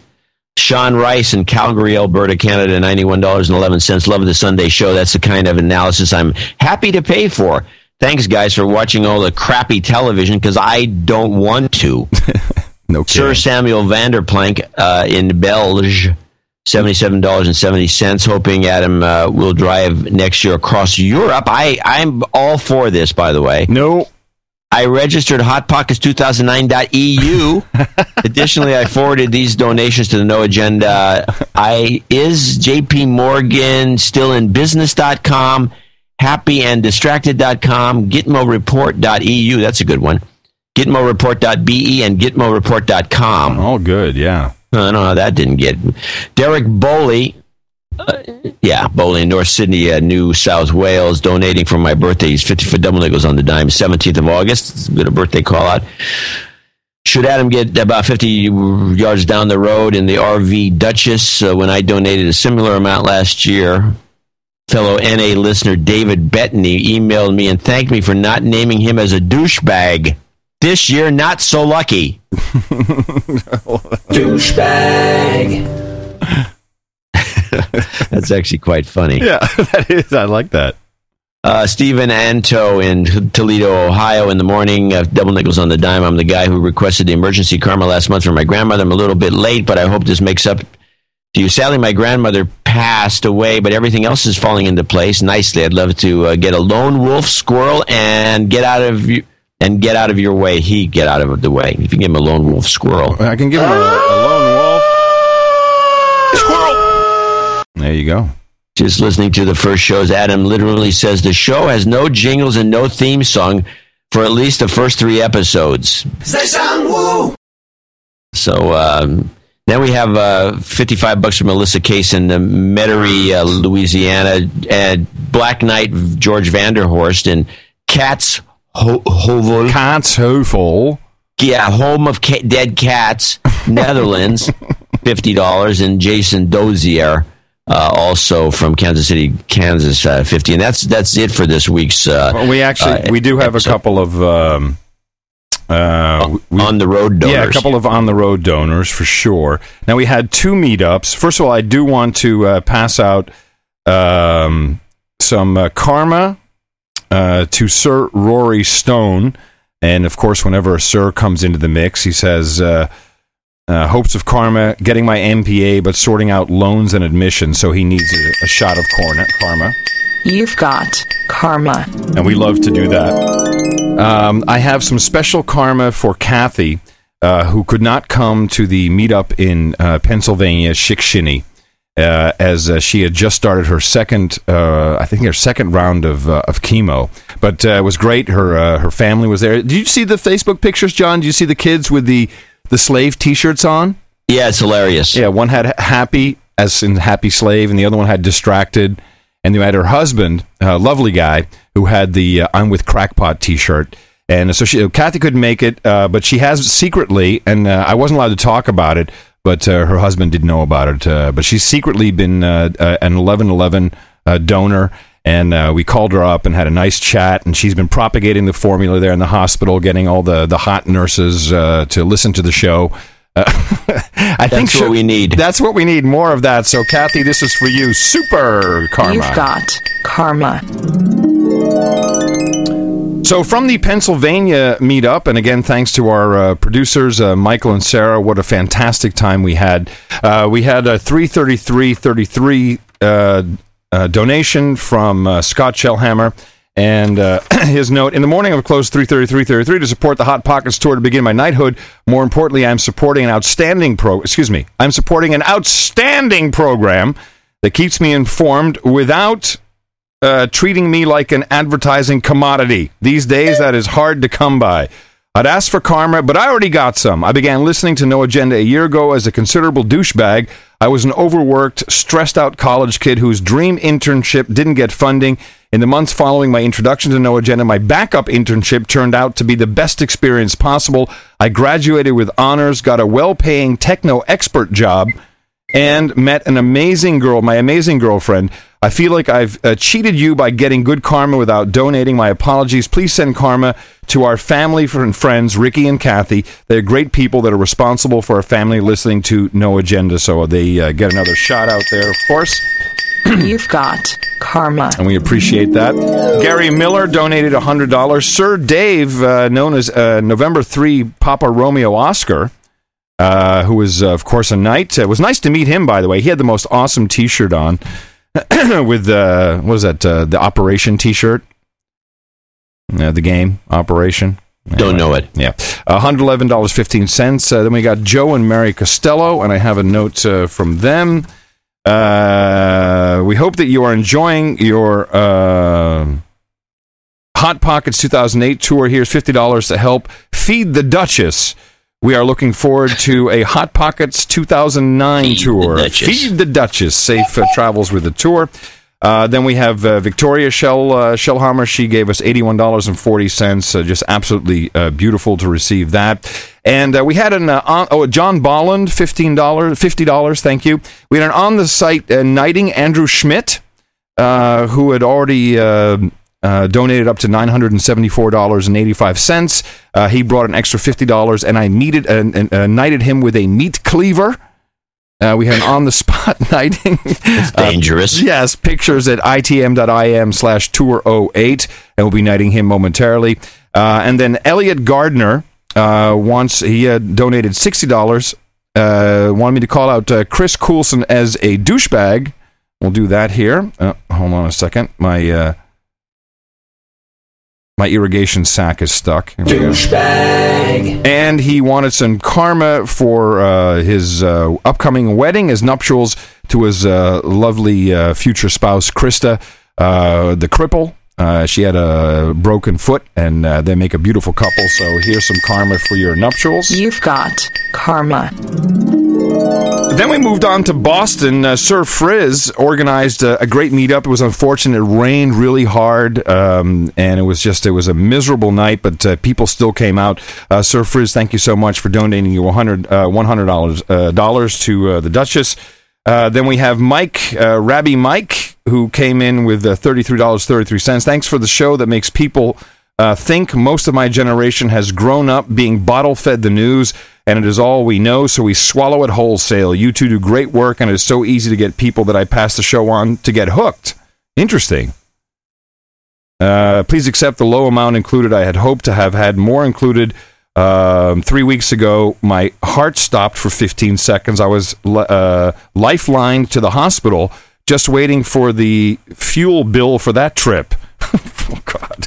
Feeling fine and glad to be still alive. I think that deserves a little bit of karma for sure. Let me hit you with that. You've got karma. Jim Spitzer, lovely guy. Had a nice chat with him. $100 from him. And then we have Patrick Daly. And Patrick came in with $100. He splits it up as follows. $33.33 for the Common Sense with Dan Carlin podcast license.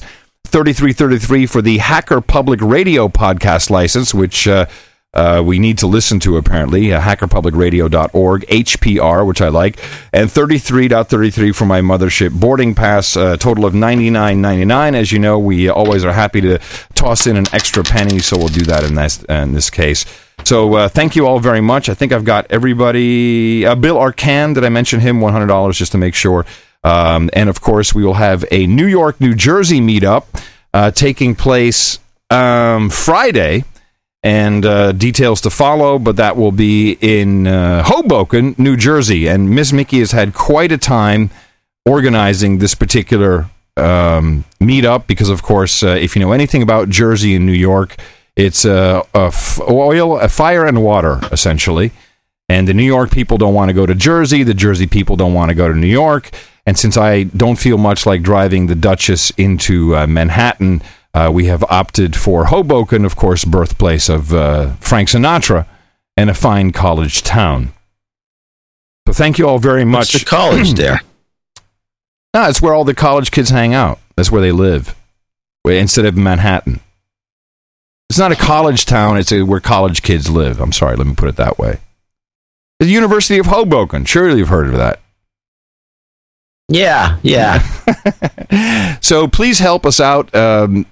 It's slow these summer months. A lot of people on vacation. Dvorak.org/NA. And we would also like to thank our artists who continue to do an outstanding job on all of the No Agenda album art. It really is, it matters.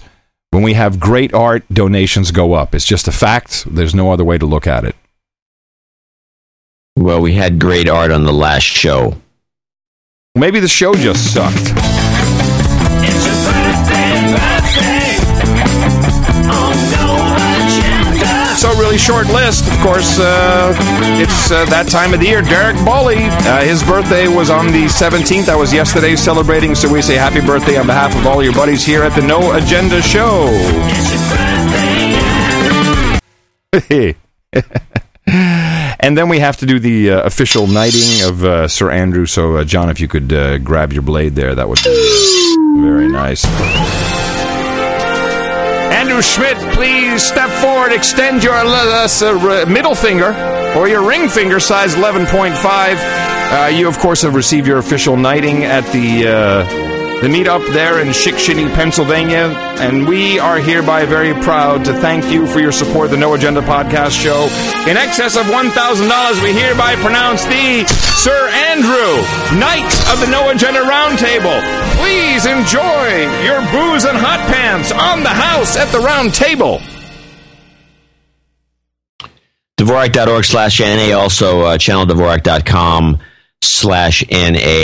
noagendanation.com. And by the way, there is still a few of those 333 challenge coins available, which you might want to check out before show 333, which is coming up. We encourage people to get on 333 and get a double dose of executive producerhood.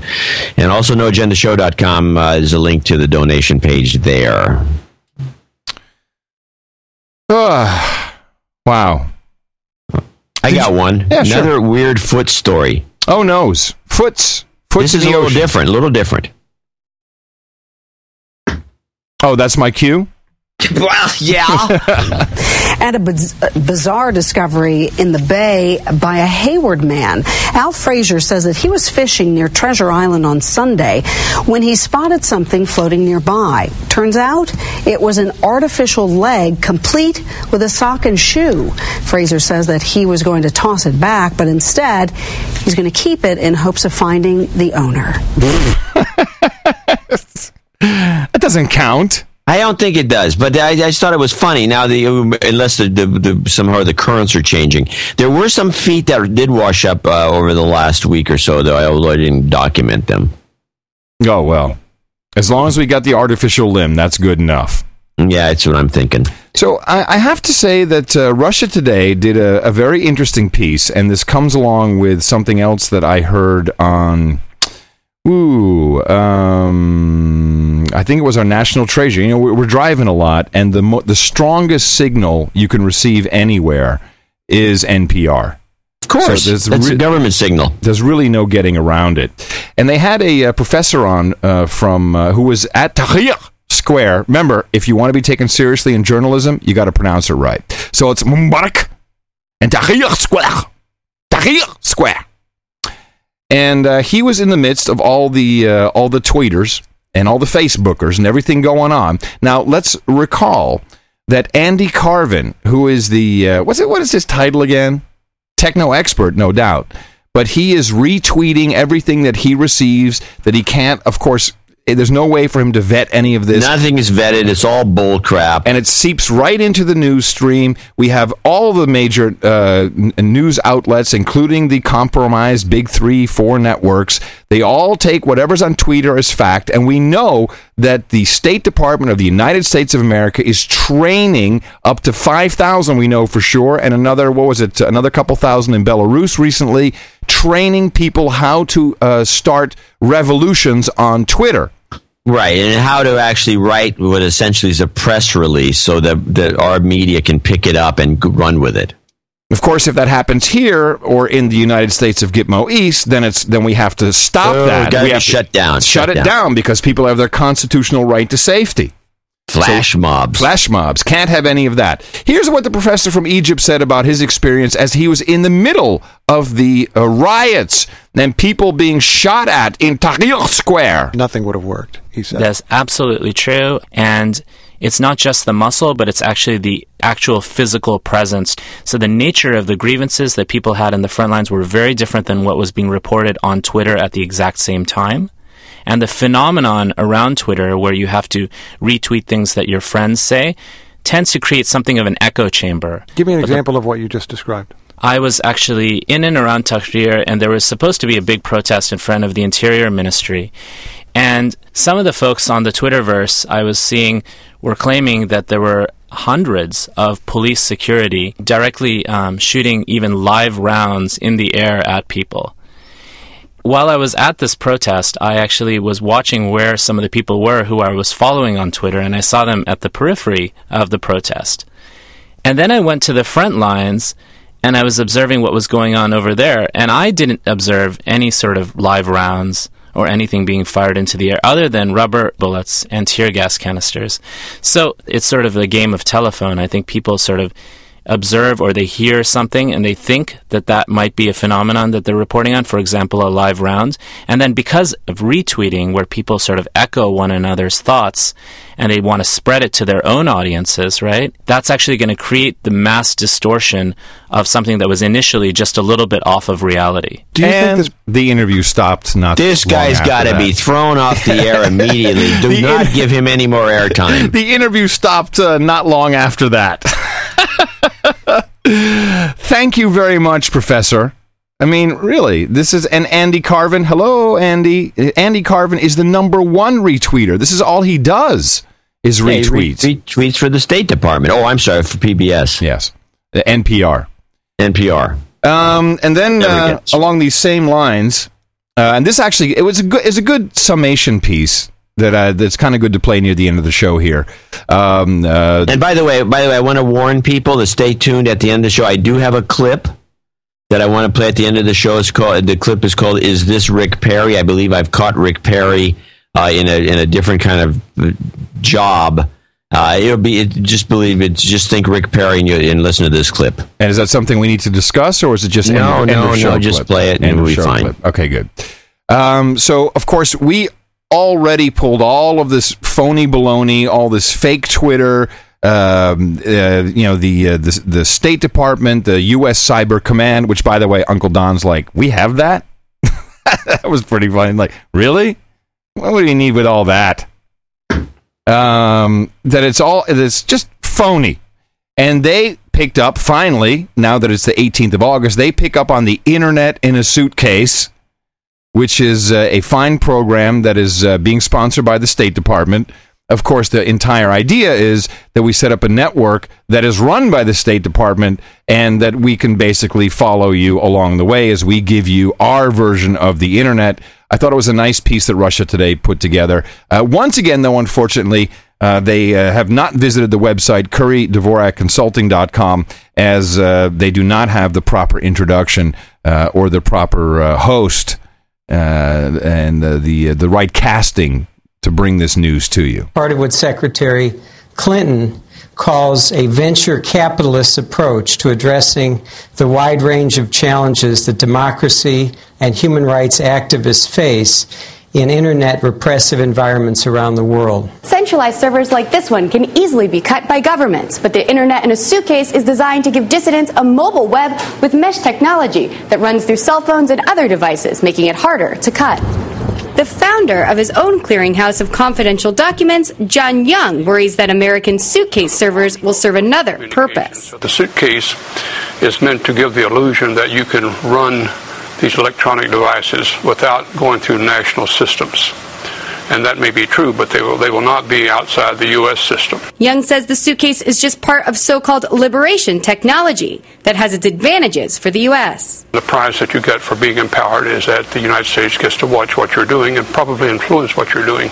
And it isn't just governments, according to the Hackers Collective Anonymous, which released 70,000 classified emails from defense contractor H.B. Gary Federal about the Romus Coin program. Romus Coin is a surveillance project. You have Apple participating. You have Google participating, both through single, national intelligence agencies. Brown says Romus Coin is partly designed to manipulate social media. One of the really more bizarre and dangerous capabilities that have come to light recently through the H.B. Gary emails.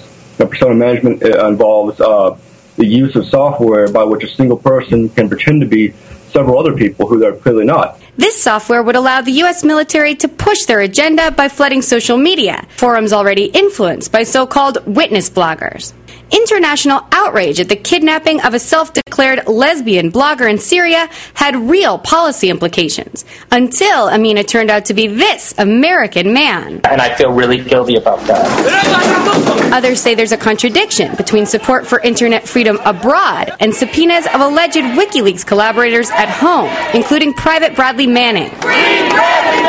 Posner says the Suitcase is just part of a larger internet freedom agenda. Don't shoot the instant messenger. Instead, address the underlying grievances. But these platforms appear less welcome when activists take to the streets at home. Demanding the release of surveillance video that's in San Francisco, police cut cell phone services on the metro during protests. It does leave the local San Francisco city government open to charges of hypocrisy. I mean, you can imagine the Egyptian government saying, well, now look, the United States does it too. And following riots in London, there is talk of shutting down social media. We are working with the police, the intelligence services and industry to look at whether it would be right to stop people communicating via these websites and services when we know they are plotting violence, disorder and criminality. The U.S. will spend $70 million on internet circumvention technology in 2011 abroad, even as tough questions remain at home. So, this is nothing we haven't been covering for weeks on end. I know. But where's this girl from? Is she in the 12th grade? Yeah, it's horrible. She can't even read. These guys don't get it. They don't understand. Now, of course, this is Russia. It wasn't a bad report if she had somebody that could actually deliver it. Yeah. And it's and by the way, they lifted everything from our show from the past 6 months, but that's okay. It's okay when they catch up. But hey, guys, stop taking our consulting for free, or do us a favor, get some hot women on that channel.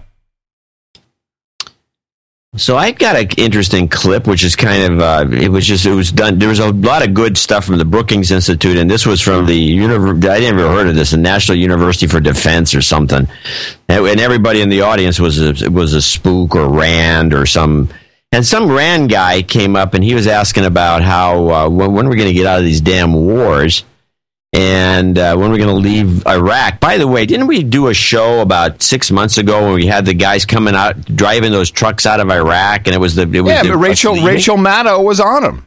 Yeah. Yeah. Well, I thought we already left, but no, apparently we're still there fighting. So Hillary now tells us that we're out for sure by the end of the year, even though I thought we were already out. But we might be invited back, and if we're invited back, and then she drops this little bomb in there like they always do in these little events when they're talking to their fellows, that they have on good authority that we're going to be asked back. Oh, really? Oh, that's interesting. Of approach to the future. Well, that's why I wanted to be very clear that the combat mission is over, and our troops are leaving, and they are, in the process of, literally packing up, and that was what we agreed to, and I agree with you that is very much in America's interest to keep that commitment. But what Leon is saying is also important. If a country comes to us within what we would view as a normal diplomatic relationship and says, my troops need training, they're not yet what they need to be, I'm going to need continuing help on collecting intelligence, learning how to do it for counterterrorism purposes, I think it would be irresponsible of us not to listen to what they're requesting. And indeed, the Iraqis have not made a formal request, but we have reason to believe that they are certainly discussing it internally. Oh, and where do we send the bill, Hillary? Who pays for that reasonable request? So, oh man, yeah, I saw. So there's this. your giveaway. I see. Yeah, of course. We're going to maybe officially leave, and we'll make a big announcement. And Obama say we got the troops out, and then they're going to request, because they have it on good authority that they're going to do this. What good authority we don't know. But in other words, is rigged. Yeah. And so we're going to go right back into Iraq, or we're going to send a bunch of Blackwater guys in or something. It's just going to keep costing us money. And I saw this with Leon Panetta. They were both on the stage. And she also said, and maybe I should have clipped that, she trusts Karzai implicitly. Yeah. Okay, great. A guy with calf fetuses shaped into a hat. That's my guy. With a cape. I like the cape. The cape is a good touch. I like the cape. I think I'm going to start wearing a cape. Hey, and a cane. A cape and a cane. That would look good on you. I think it would. With a shiv in the cane. A shiv. So meanwhile, we were doing the same thing. I picked up a Libyan update by a French commander, which makes 0 sense. But he apparently, according to the French commander running the NATO operation, the Libyans, they've lost already. And now it's not a matter of days, not weeks. But it's just like some of they even try to understand this guy, I think, is a good moment of humor. Have anymore an effective operational capability. It could certainly, as I mentioned in French, throw the dishes against the wall to make a bit of noise, but we do not believe that it could generate a significant operational effect. The rebels themselves sent victory, continuing to take small towns like this one along the road between their stronghold of Benghazi and the capital. Yeah, it's working out great. What was that again? How long would it take? I can't remember. Days, I think. Play that clip. That Gaddafi needs to go. But let me emphasize that we anticipate this transition to take place in a matter of days and not a matter of weeks. Okay, good. When was that? How many months and months ago was that? That was March 21st, 2011. Yeah. And we are now, let's see, days. March, April, May, June, July, August. 5 months. It's still days. That's it's a lot of days. You know, a heck of a lot of days. Times. When it comes to days, that's good days. Good days. Good times, good days. And the Afghanistan thing? Oh, by the way, in this clip that they show with the French commander talking guy, the dude's kind of like you're French.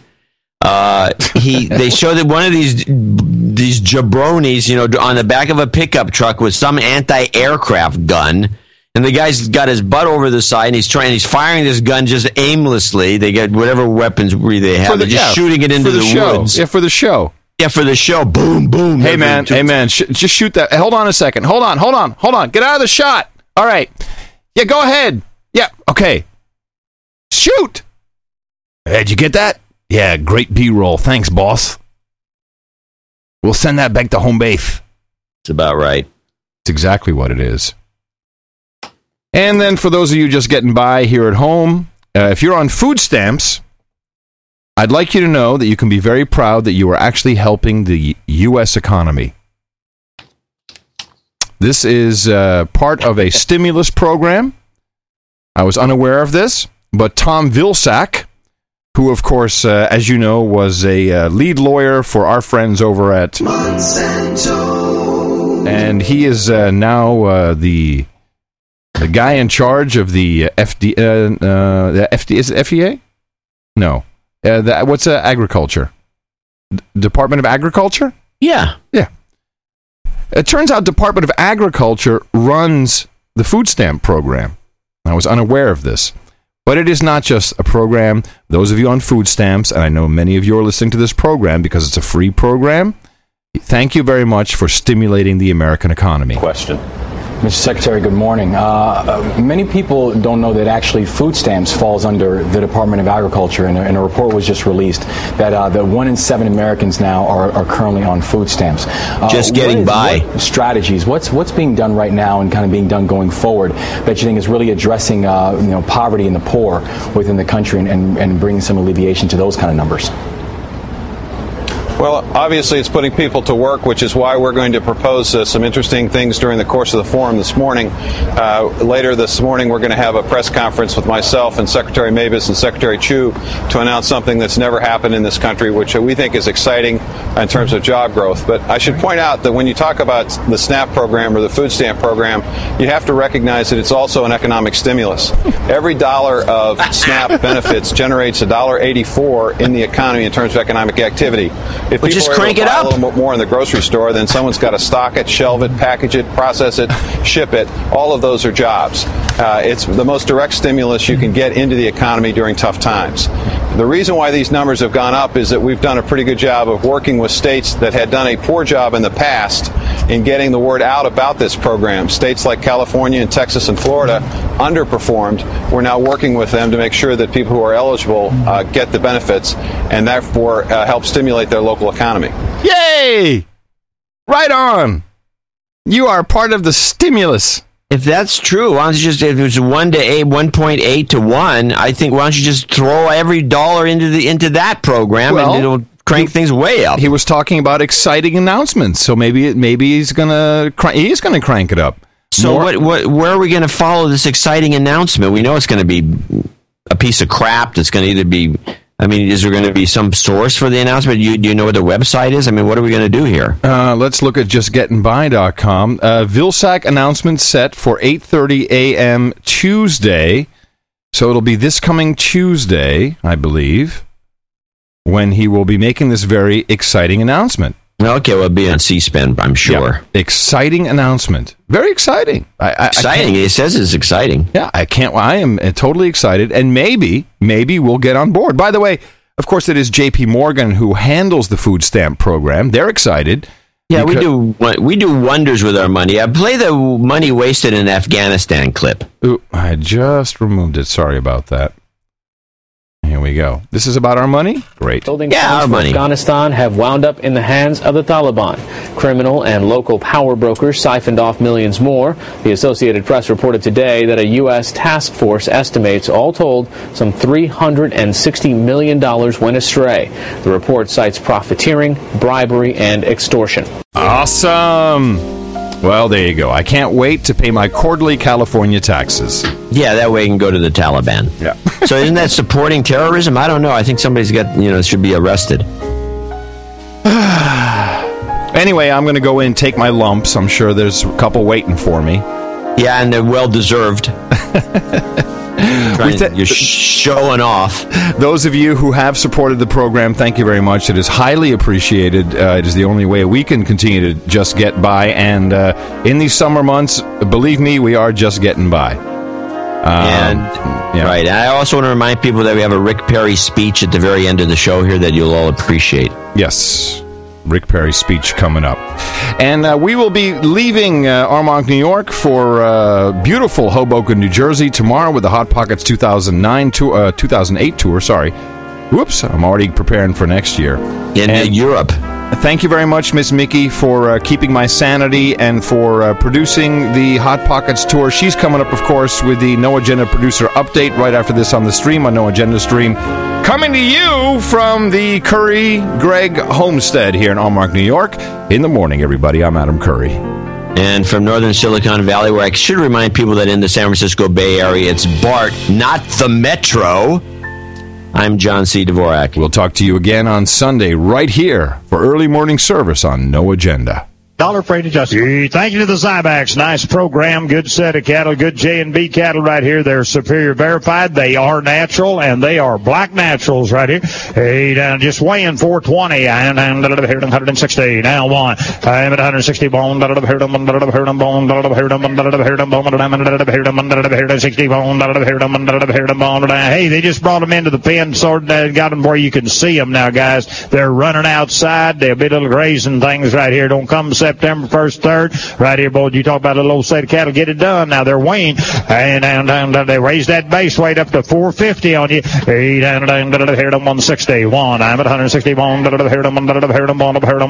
to 60 bone. 50 now. Bone. Here to 2 down. Take here to 2. $152 down. Take here to 2. 51 now. 2 down. 3 here to bone. Here to bone. Here to bone. Here to $156 down. See him. 8 down. 9 here to 16 down. $161 down. Ball of here to 1 down. Ball of here to 1 you do it. And 2 down. 2 here to 3 down. 3 here to 3 here to 3 down. 3 here to 2 down here to 3. $162. 163 here to 3 here to 2 down. 3 here to 2 3. Sold of $162 on a next lot. You can take that to the bank. Adios, mofo. Dvorak.org/NA